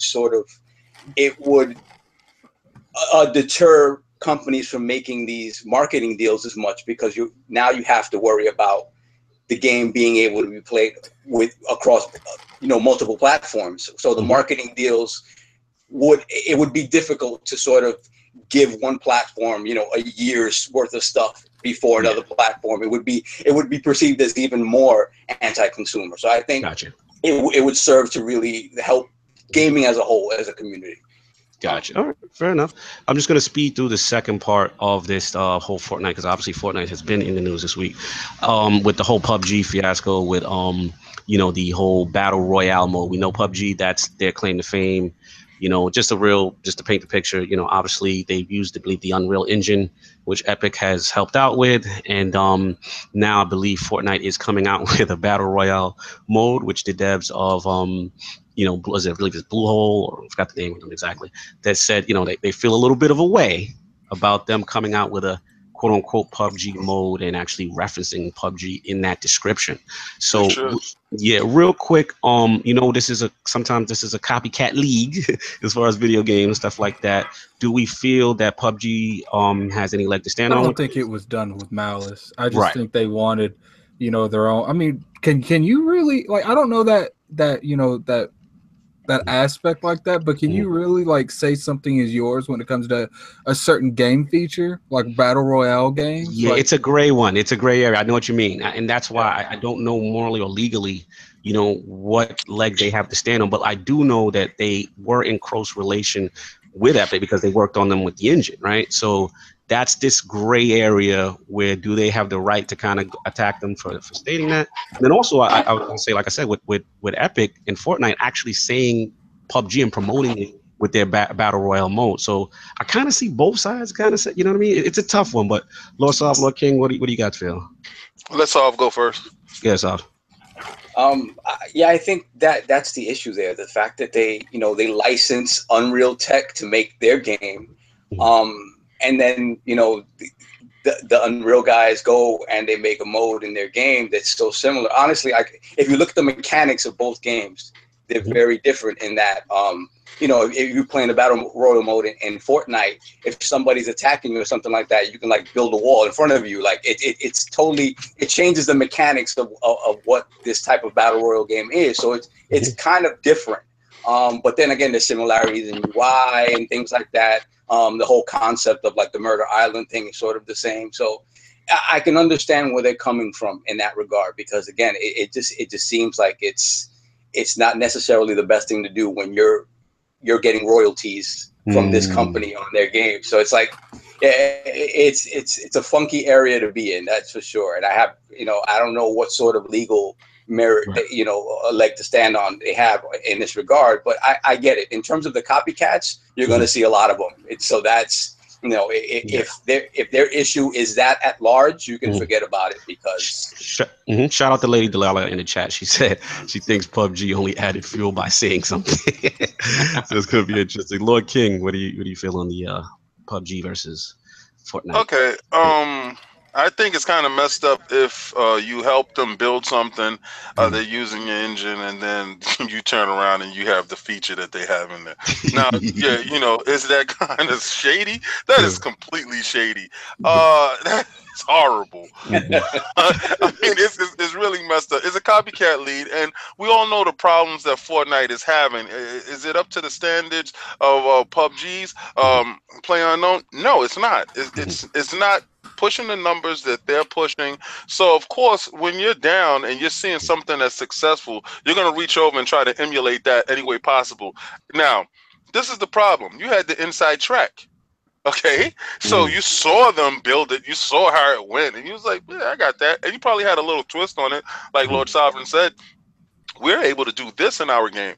Okay, so imitation is just the most sincerest form of flattery, and okay, maybe they'll sue. I don't know. But just like she said in the chat, by them talking about it and highlighting it, they put more emphasis on it. And maybe some people that weren't looking at Fortnite said, "Oh, I can get a PUBG experience over there." and they went that way. Gotcha. Fair enough. So personally, I don't have a problem with it as far as that goes, because again, if it's well and it's done well on another platform and you're trying to get a leg up and you're trying to get sales and stuff like that, you're going to exhaust every avenue to make your game successful, because they're closing dev houses like at a rapid pace. So if you're trying to stay relevant and viable in this cantankerous environment, you're going to do whatever you got to do. So. Yeah, I mean, I recall a situation where, remember when the whole 4v1 craze started with Evolve, and I've seen a lot of games, doing that copycat kind of thing. Just real quick, I want to give it to Lord Bill. I don't want to get him in trouble, but I just was going to ask Lord Bill, as far as like, have you seen situations maybe similar in the past? And I was going to ask if in reference to those kind of competitions or similarities, and if any legal things can be taken, or if have you ever seen anything similar in the past coming up in the industry? Well, I mean, even outside the industry, anybody can sue anybody, right? Just the court costs. Here's what I'll say. PUBG is a big partner. We've worked with them for a long time as a company, and so as a company man, I have a perspective there. I actually have a really good friend who worked with me at Xbox Store and is now a producer on Fortnite, and we were in the Marine Corps together. Nice. So I'm just going to abstain because there's no way I can say anything about that. I feel you. No, fair enough. Fair enough. Side. No, that's good. That's good. That's all I wanted to hear. That's cool. So we felt on this whole situation. PUBG, hopefully these guys can work it out, and both games can be successful. There's a lot riding, especially with PUBG, and we definitely excited for PUBG on the Microsoft side, as an exclusive and time or whatever it may be. But the game seems huge on the PC market, and we're excited. So we're going to move on, and Lord King, want to talk about lights, camera, action with Microsoft.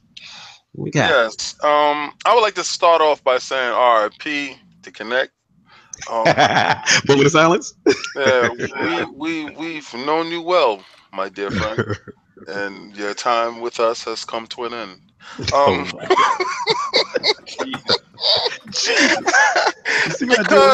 see what I deal with? Because shots has been fired in your direction, and I believe they are lethal, brother. Microsoft has debuted a feature for those people that are fortunate enough to be in the alpha member circle. The feature is you're using plug and play cameras for Microsoft apps, which is Skype and Mixer. Now, I know you probably say that's nothing. Well, the fact that you have to buy a piece for the Xbox One X to put your Kinect in, that's a barrier. Some people don't want to make the phone call. Some people have Kinect sitting in the corner and they don't really care about getting an extra piece to hook up to a system that they have. A lot of people don't want to do extra steps to get one thing done, but a plug and play. So the fact that they're doing this, and they see the communities that do Twitch and live streaming, and they're pushing Mixer very hard to be used across the world competitively. And the plug and play feature, this is the death knell for the Kinect, and I want to know how you guys feel about it. And back to Lord Mikey Barr's proclamation that mouse and keyboard is coming. This X is ushering in the blurred lines between PC and console ever so slightly in Phil's grand vision.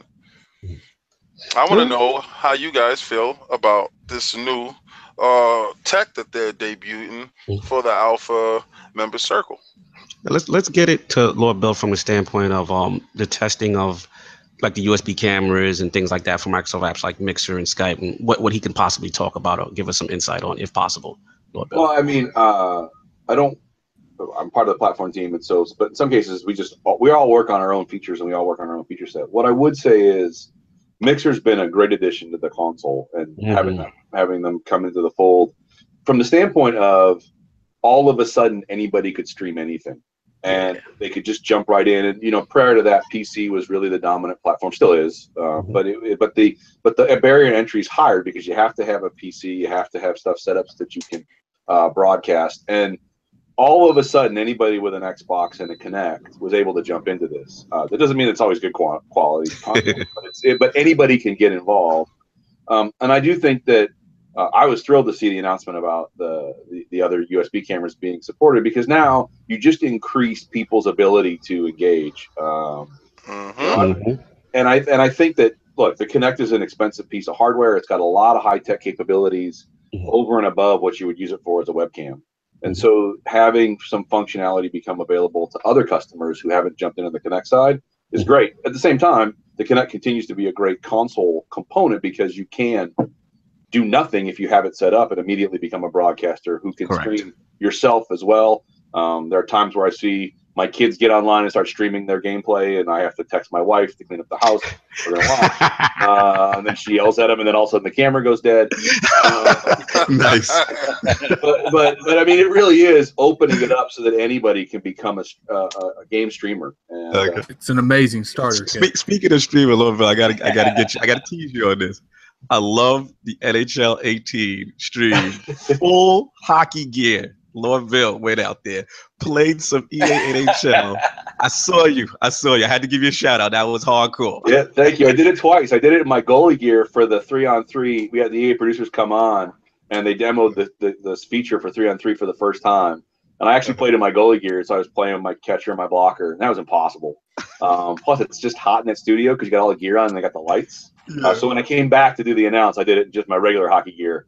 Nice. I just played, and you know what? Because we got a big controller, I could actually play with my gloves on. Yeah, how did you play with your glove? That was what I was going to say. I saw you with the glove. Like, how is he even able to have the dexterity to play with the controller? Not well is the key. That was awesome. So because of this mixer stuff, would you ever consider getting into streaming? I know Mike Ibarra, he's big on that. Would you ever consider it? I love doing it. The challenge is twofold. One, I don't know who would watch me because I'm awful at most of the games that I play. But I love doing it, and in fact, I've got something special for next week. Ooh, okay. So you got it. If that's the case, you got to give out that mixer handle so the guys will get everyone to follow you and start paying attention, man. Because I will tweet out as we get closer to the time. Awesome. That is awesome. All right, what do the Lords got on the rest of the camera stuff as far as what's going on? Let's Lord Attic, what do you feel about this? Cool options, but that's about all. So you got all right, Lord Saw, what do you feel about that? Yeah, I agree with both Lord Bill and Lord King in the fact that the line is being blurred more and it's giving more accessibility to more people. We got to remember that the vast majority of Xbox owners now don't have a Kinect. That is true. That is true. So the fact that anybody could just go into a Best Buy and buy any third-party USB camera and be off and running if they want to start streaming, that's fantastic. And again, that part of gaming has expanded so much over the last few years that look at us here just doing a podcast where a couple of years ago that wasn't something that we were even considering. So it's just like it goes back to what I said before about how that original vision for the Xbox One as being that one box, it keeps moving closer to that vision. And just the fact that you're allowing third party anything onto the system just makes it more cost effective for the consumer to go out and purchase and spend what they want to spend on a piece of hardware, as opposed to the Kinect, which is it is an advanced piece of hardware, but it works specifically in that ecosystem and nowhere else. Correct. So I think this is fantastic. Good point. This is fantastic. Good point, Lossoff. Y'all jump in on that. Yeah, I think that I'm with you 1,000%, Lossoff. I think it's great. I think it provides options. And I mean, look, I still have my Kinect. Great piece of tech, 1080p cam, the motion sensor, and all that stuff. But like you said, the key point is it was locked into just the Xbox. And also the key point was that a lot of people who've now subsequently picked up a Microsoft, an Xbox have picked it up during the S era, right? And that's where Kinect was not a mandatory part of the bundle. So to have that option is really cool coming into the debut of the Xbox One X, getting to see, the services being used, the Skype and mixers is huge right now, seeing that thing blow up and giving everybody that ability, to be able to do it. I think it's really, really cool. And to see, what I want to commend Microsoft is to see them be flexible, because a lot of times you see companies, when it's a proprietary product, they just want to push said product, don't want to give you the option of a quote unquote competitor, so to speak, you know what I mean, with another camera and things of that nature. So I think that's really cool to see. So I'm excited about it. And I thought it was a good topic. Lord King, you got anything else to finish off lights, camera, action before we move on? No, it's just the fact that I think is a fantastic idea. Instead of, if a lot of these thoughts was pushed to the table in the beginning, I know they invested a lot in the Kinect, and I know they wanted to be successful because it showed that it sold 13 million units before, and they felt that if we can get these units in the box, they could see the value, and I see that mindset, but also it sold 13 million units on its own. So if you would have, had it as a separate peripheral, and you can upgrade as you go along, and the price of the Xbox would have been at the same price of the PlayStation or lower, then you wouldn't have been in the big hole that you were in, and it didn't feel like everything was being forced. It made it seem like everything was being forced when it actually wasn't. But now, like I said, Lord Phil, changing the narrative. He removed it out of the box, and he gave you options. He gave you the option that you could use your old Kinect, or now you can use your cam. Go to the store, buy cam, man. So all these things is being possible under the new philosophies, and the new philosophies is panning out. He's working and making things happen. Nice. Yeah, man. The vision is there. And we're all excited about it. Like I said, flexibility and options, always a good thing. So we're going to move on to the final topic. Lord Solve, this is you. We're going to talk about TGS. What's been going on? Yeah, so TGS, actually, I think today is the final day of TGS proper. But Sony had a press conference early on before the actual show started, and Nintendo had some announcements and whatnot. So I just wanted to, it's been kind of low key. TGS hasn't been as big in recent years as it was a long time ago. But I think considering this year, how many great Japanese games we got, I was hoping to see some really big announcements coming out of Japan. And it kind of conservative, like nothing too crazy. But again, I know Sony's going to have something bigger towards the end of the year. They still have Paris Games Week, and they still have PSX, and I'm sure we'll get some sort of Nintendo Switch Direct before the end of the year again. So we'll get more info in that regard. So let me start off with Nintendo. Like I said, they had a Direct a few weeks ago, so the bulk of the information that they wanted to sort of get out to the public was in that Direct. So what we got from TGS is that they showed some more Fire Emblem Warriors gameplay. The game, again, if you're a Dynasty Warriors guy, that Musou type of game, the game by all accounts is beautiful, kind of frantic. It's definitely a showpiece for what the Switch could do. It's running beautifully. Again, if that's your type of game, I guess we're getting that at the beginning of next year. Okay. Same, Attack on Titan 2 is coming to the Switch from Koei Tecmo, and that looks pretty. If you're a big fan of the manga and the anime, well, that's coming next year. Yeah, I saw the trailer. The trailer looked fire. Yeah, the trailer looks fantastic. That gameplay, from what I've heard, like the gameplay is really cool. And the grappling stuff that you do when you're swinging from Titan to Titan is supposed to be pretty cool. So if you're into that, I heard the game is pretty decent. Dragon Quest Builders is finally got shown for the Switch, and this is a Minecraft-like game in the Dragon Quest universe that kind of did gangbusters when it came out on, I believe it was on Vita. And PS, don't quote me on that, in PlayStation 4.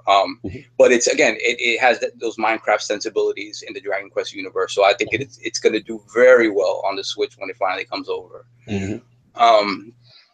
Another thing that came out of Japan was the fact that Metroid sold well. Yeah.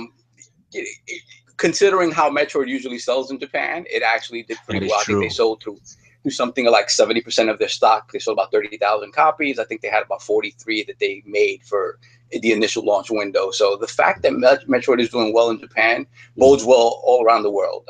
Hopefully, again, we're getting Prime at some point. Hopefully, we'll get this remake onto the Switch also. No, Yep. it won't come. You will Lord not King's get got it. his 3DS. You He's will go happy out right and now. you will buy a 3DS and you will support the game in its original They keep- format, sir. I can't say that I disagree with that. Like it's probably not going to happen anytime soon if it ever does. So I won't disagree with that. They showed Resident Evil Revelations 1 and 2, which both look pretty good. They're running very well. It seems like they were based off of either the Xbox 360 or PS3 ports, or the ports that came to Xbox One. Just recently came to Xbox One and PS4, and just downgraded.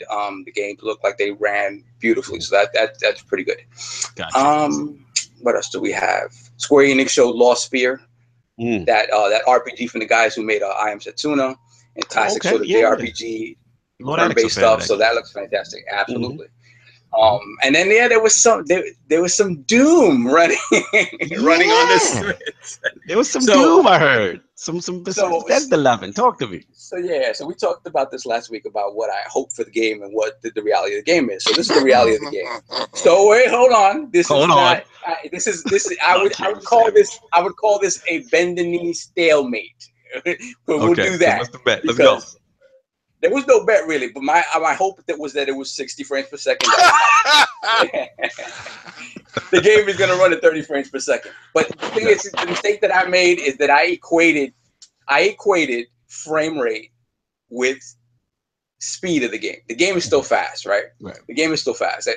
But smoothness is a different story. The game runs smoothly, but it's running at 30 frames per second. Just the overall speed of the game is still fast. So the game is going to run 720p in handheld and dock mode. So there's no up-resing. Okay.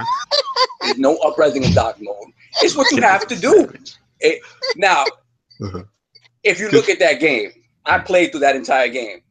I've watched nearly a half-hour footage of that game. That's Doom. It's Doom. Like, the only concessions that have been made, obviously, is in the detail of the graphics, which still looks fantastic. But the game plays like Doom. Okay. And again, I don't think this will be anybody's primary version, or should be any primary way of playing Doom. Hopefully, you'll have it on a PS4 or Xbox One or a PC and play it there. But it's cool that Nintendo has the option there, and that Bethesda is showing that support for the time. And by all accounts, it is a fantastic port. And I expect the same from Wolfenstein. Lord King wants to snicker and jump in. Continue, Lord King. He doesn't want to jump in. He just wants to snicker. I don't want to jump in at all. Okay. You made your point. Okay, I see where you go. I'll be in the segment in a second. I wanted him to flesh out his point, and I just couldn't help but I have to start muting my mic because I don't like it when it's done to me. So I do apologize, sir, and I bend the knee on the fact that I really didn't think that it would look like that. To be honest with you, it looks pretty decent. I saw what Digital Foundry did on the game. I know exactly what it was running at, so I kind of had an inside track and laughing at it ahead of time. But like you said, it's nobody's primary, but for somebody, it is their primary. Gotcha.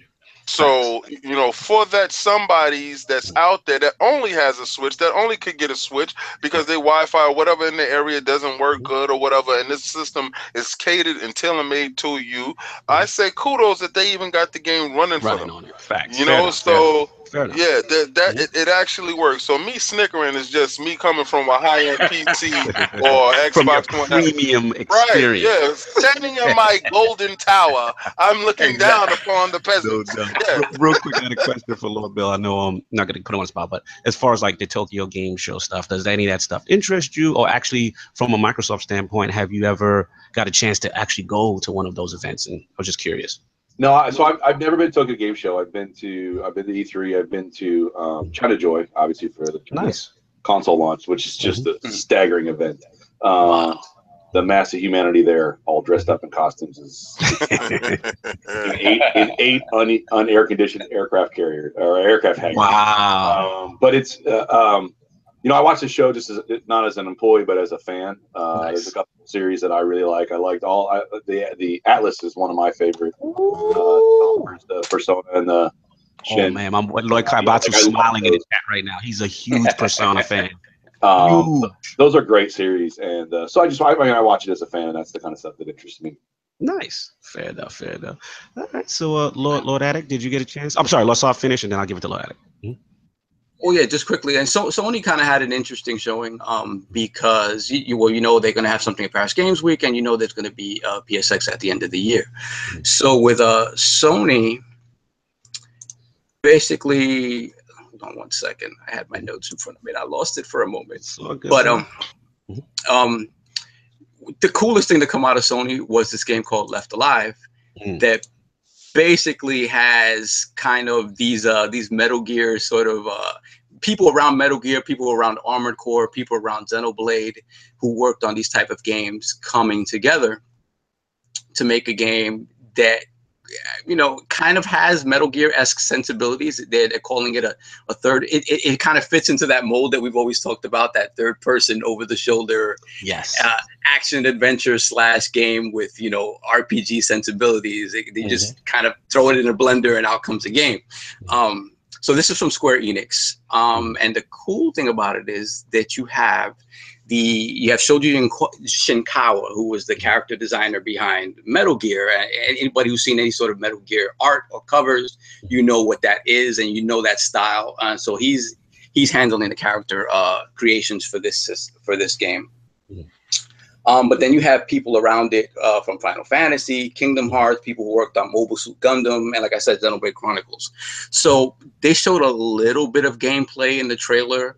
And again, it just looks like a third-person sort of action game. But the cool part about it is that it just seems like it almost seems, and we'll talk about this in a second, it just seems like people are sort of not afraid to go back to the Kojima well, and maybe making something in that vein.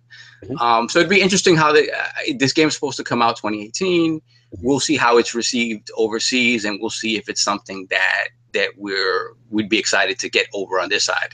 So it's just interesting, just the people around it, and to see them sort of trying to emulate that experience and go back to that. So apart from that, like, they showed some Detroit stuff, Become Human. I love that. That game looks so good. That's what I'm waiting for. That's absolutely.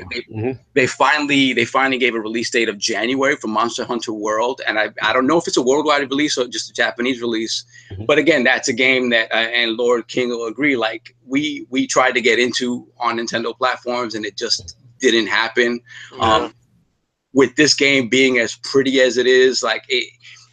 And sort of streamlined in a way to sort of bring in new players, I can see it becoming big if again that gateway for new players is sort of easy to get into and not obtuse like the older games have been. They've shown more stuff of Shadow of Colossus, a little bit more of that. Dragon's Crown, that 2D side scroll, they have like a 4K version coming out. They call it Dragon's Crown Pro. So that's pretty cool. And honestly, Zone of the Enders. I almost forgot about that. Zone of the Enders. I remember the Zone old of the Enders. Yeah, so Zone of the Enders coming back. That's what I talk about with Kojima. They're not sort of afraid to go back to that well. So Zone of the Enders is coming back remastered, and they're also making a full-fledged VR version. And that's cool. Because Zone of the Enders is a pretty fast game. It's not a slow-moving mech game, so it'd be interesting to see how they incorporate that into VR to not make it pukey. So that's going to be interesting to see. And on a Sony platform, or is that for the Vive and Oculus? Because that is PSVR. So far, it's PSVR. And that leads me to my next point, which is what they showed a decent amount of VR stuff. They went more into depth with all the supermassive games that were coming out, the Bravo team, the prequel to Until Dawn. So for anybody who's kind of been on the fence with PSVR, I think more and more they're showing that they're willing to invest in big experiences, more smaller experiences, different types of experiences. I know by the end of this year, I'm sure we'll see more package deals for the PSVR. I know right now they finally started incorporating the camera in the package, which is something that's big for people because the camera on its own is like $50. So they're starting to make better package deals, and I assume that for the holidays is going to be even more. So yeah, anybody who's been on the fence about PSVR, I think they're showing a commitment, which is great from Sony when it comes to, you know, things that are not their primary console. They've always been sort of hit or miss with, you know, how they support these things after they come out. So I think they're invested in PSVR, and it shows. No doubt, no doubt. Yeah, like I said, there's a lot of stuff was announced. I'm glad you gave us the recap because I definitely missed a lot of it.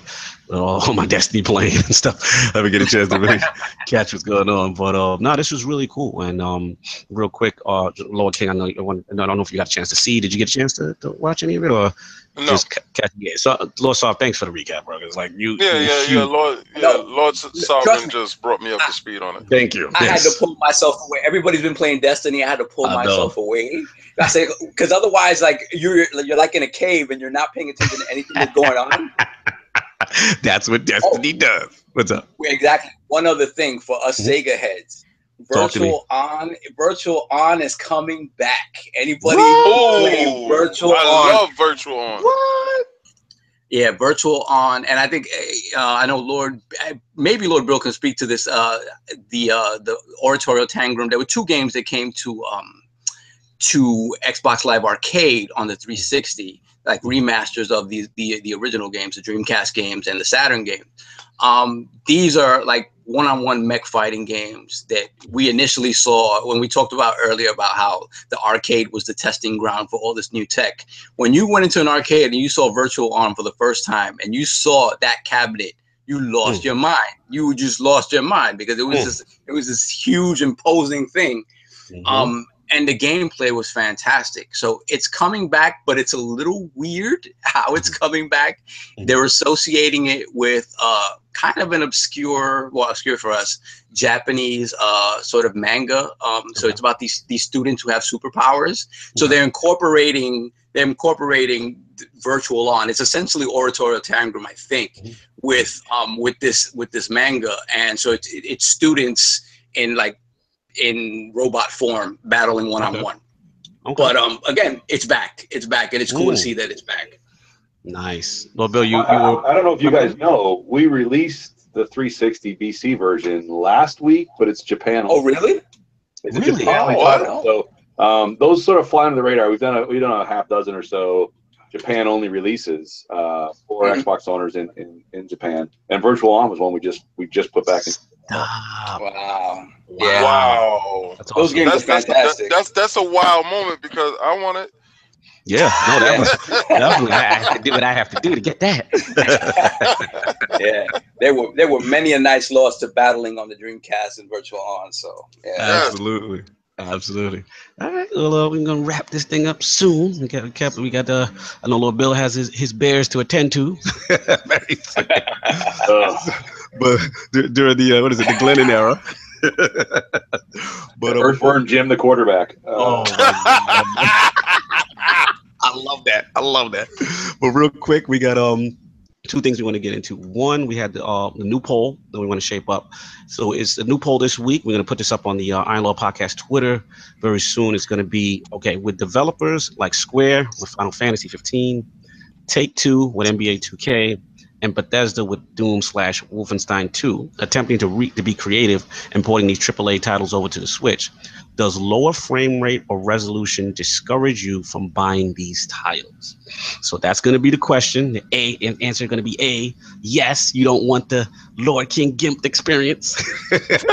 Or B, no, we want more portable AAA titles. So that's going to be the question. It's going to go up on ILP Twitter soon. Make sure you guys rock the vote. I want to give Lord Attic a question he had for Lord Bill. Lord Attic, you had some questions for Lord Bill before we close out? I just had one quick question, Lord Bill. Since this is an Xbox podcast, what's your favorite Xbox game? Oh, it's like asking me what my favorite child is. Depends on who's in the room. So there's a set of games. Obviously, the original Halo will always have a special place. I'll tell you a story about it. When I was working, this is when I was still doing the telecom work. I was in one of the buildings we had. There was also a partner lab, so we would come in and partners would build technology showcases. And so we had a fake living room, and one of the first things we did was put an Xbox in it. And then me and a couple of my buddies, every day after work, we would go order pizza. We sit down, we play 4-screen multiplayer on that console, and then eventually a couple other. And you gave everyone the work, right? What's that? And you gave everyone the work, right? You won every game. Well, no, it was an intense and fair competition. But so we beat. So then eventually so there was Exchange was in the same building. A couple of those guys walked by. They're like, "Hey, can we play?" We're like, "Sure." So we set them up in a lab where they had it on a projector. And then over time, like every night, different product groups started hearing about it, and they'd come play us. And we were holding court. We were beating everybody because we played all the time. Well, so one of my buddies who worked at Microsoft.com, said, "Hey, I got some friends who want to play." We're like, "Great, bring them over." And we got destroyed. It wasn't even one of those things. Like, we're riding high. We've beaten everybody for weeks. And it turned out that they were the testers from Bungie. So that game will always have a special place because there were many hours burned with some of my best friends. I also am, and this isn't corporate speak, like I love the Borderlands series. I was so thrilled when they were one of our partners. I feel bad with their latest trials. I think that the fans have said that they want Borderlands games, and whatever they decide to do in the future. But there are so many, and it just depends on. Overwatch is obviously one for me right now, but I mean, it's like asking me what's your favorite movie or what's your favorite song. It just kind of depends on the mood I'm in. I hear you, man. I hear you. So tough to try. You had a question? Another question? What? I was saying. Oh, I was just gonna ask you guys. Did you, maybe not. Lord Bill might not know because he doesn't really follow the Destiny community, but Gathalia, he tweeted. I don't know if it was someone from over there at Gear, but he tweeted. Someone was like, "How many retweets and likes is it gonna take me to get Borderlands on the Nintendo Switch?" And the dude was like 1 million, and he commented, he's like, "Consider it done." Yeah, that's the goal. It would be great in that space. I mean, Borderlands is such a fun cooperative game, so it's just like to see it come back would be awesome. Just me personally.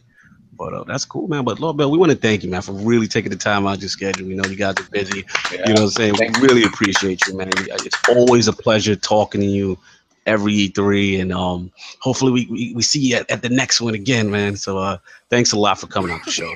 Thanks for having me, guys. I really appreciate it. It's so cool to get to interact with people who use the stuff that you build, and you guys are the reasons we do it. Much appreciated, man. Thanks a lot.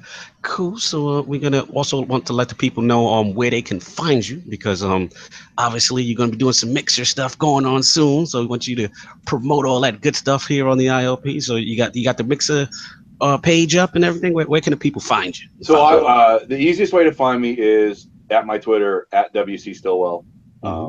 And then I put everything we do, because sometimes I'm doing them on my account, sometimes I'm doing with corporate accounts because we're promoting something. So just if you follow that, I will put everything I do on that. Nice. And are we allowed to talk about the gamer tag, or we keeping that under wraps? No, you can talk about the gamer tag. It's now in promotional material, so nice. I can't avoid it. It's Wall of Bill, and it's spaces in between all of them. That's right. Say it with your chest. The Great Wall.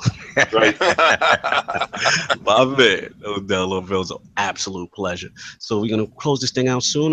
Get our outros popping. Lord Addict, you got stuff going on with the Gaming Addict show? What's going on with you? Where can people find you? I'm trying to do stuff with Gaming Addict, but I'm telling you, like, this Destiny 2 is too bad. Like, I even told myself I'm going to put out videos. I put out a video yesterday. Ironically, it was Destiny 2 related, and I was like, I'm gonna put it out today. And I'm sitting here like before the podcast, I'm like, but I can run some Crucible real quick. I mean, it's an issue, but I do want to announce that I'm five subscribers away from 1,000. So definitely. Oh yeah, please sub the Gaming Addict, please. Yeah, let's get them to 1,000, guys. So appreciate all that support. I do want to thank Lord Bill for coming on again. It was definitely really appreciative. I know with the statue that you have, sometimes doing stuff like this can be a little iffy, and I appreciate you giving us that trust and coming on here, especially live. Live is a big thing. Yeah. But I definitely want to take the time to thank him again. Absolutely. Lord Soft, where can people find you? Yeah, absolutely. Thank you, Lord Bill, for coming on, man. We really appreciate it. Anytime we get to talk to people associated with the platforms that we love, it's fantastic. So thanks again for coming by.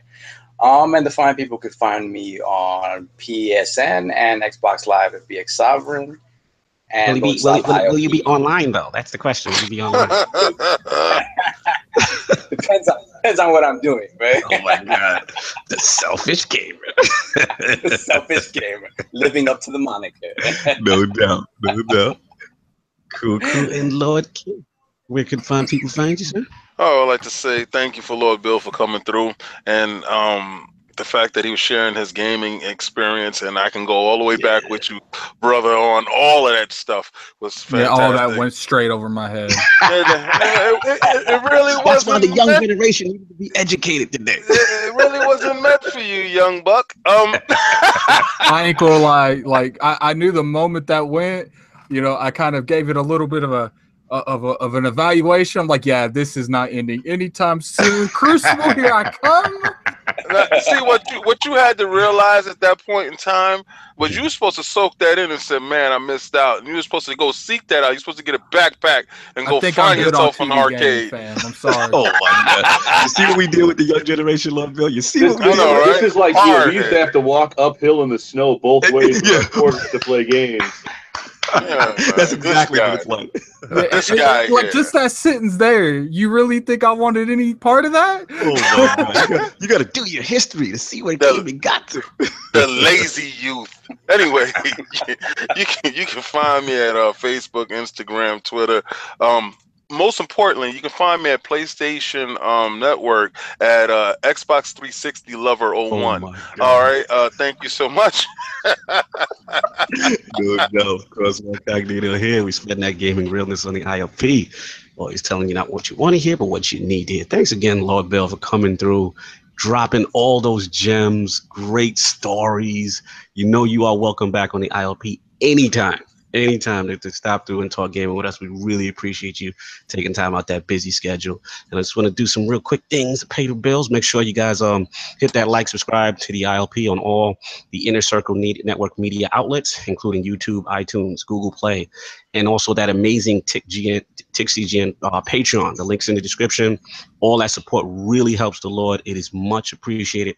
We've got more things cooking up for you guys. It's going to be fun. I know it's 1 o'clock. I see the chats like football. I know. Get your fantasy lineups together. We're going to get this thing out of here. But again, thanks, Lord Bill, for coming through. And we are going to end this show. Peace.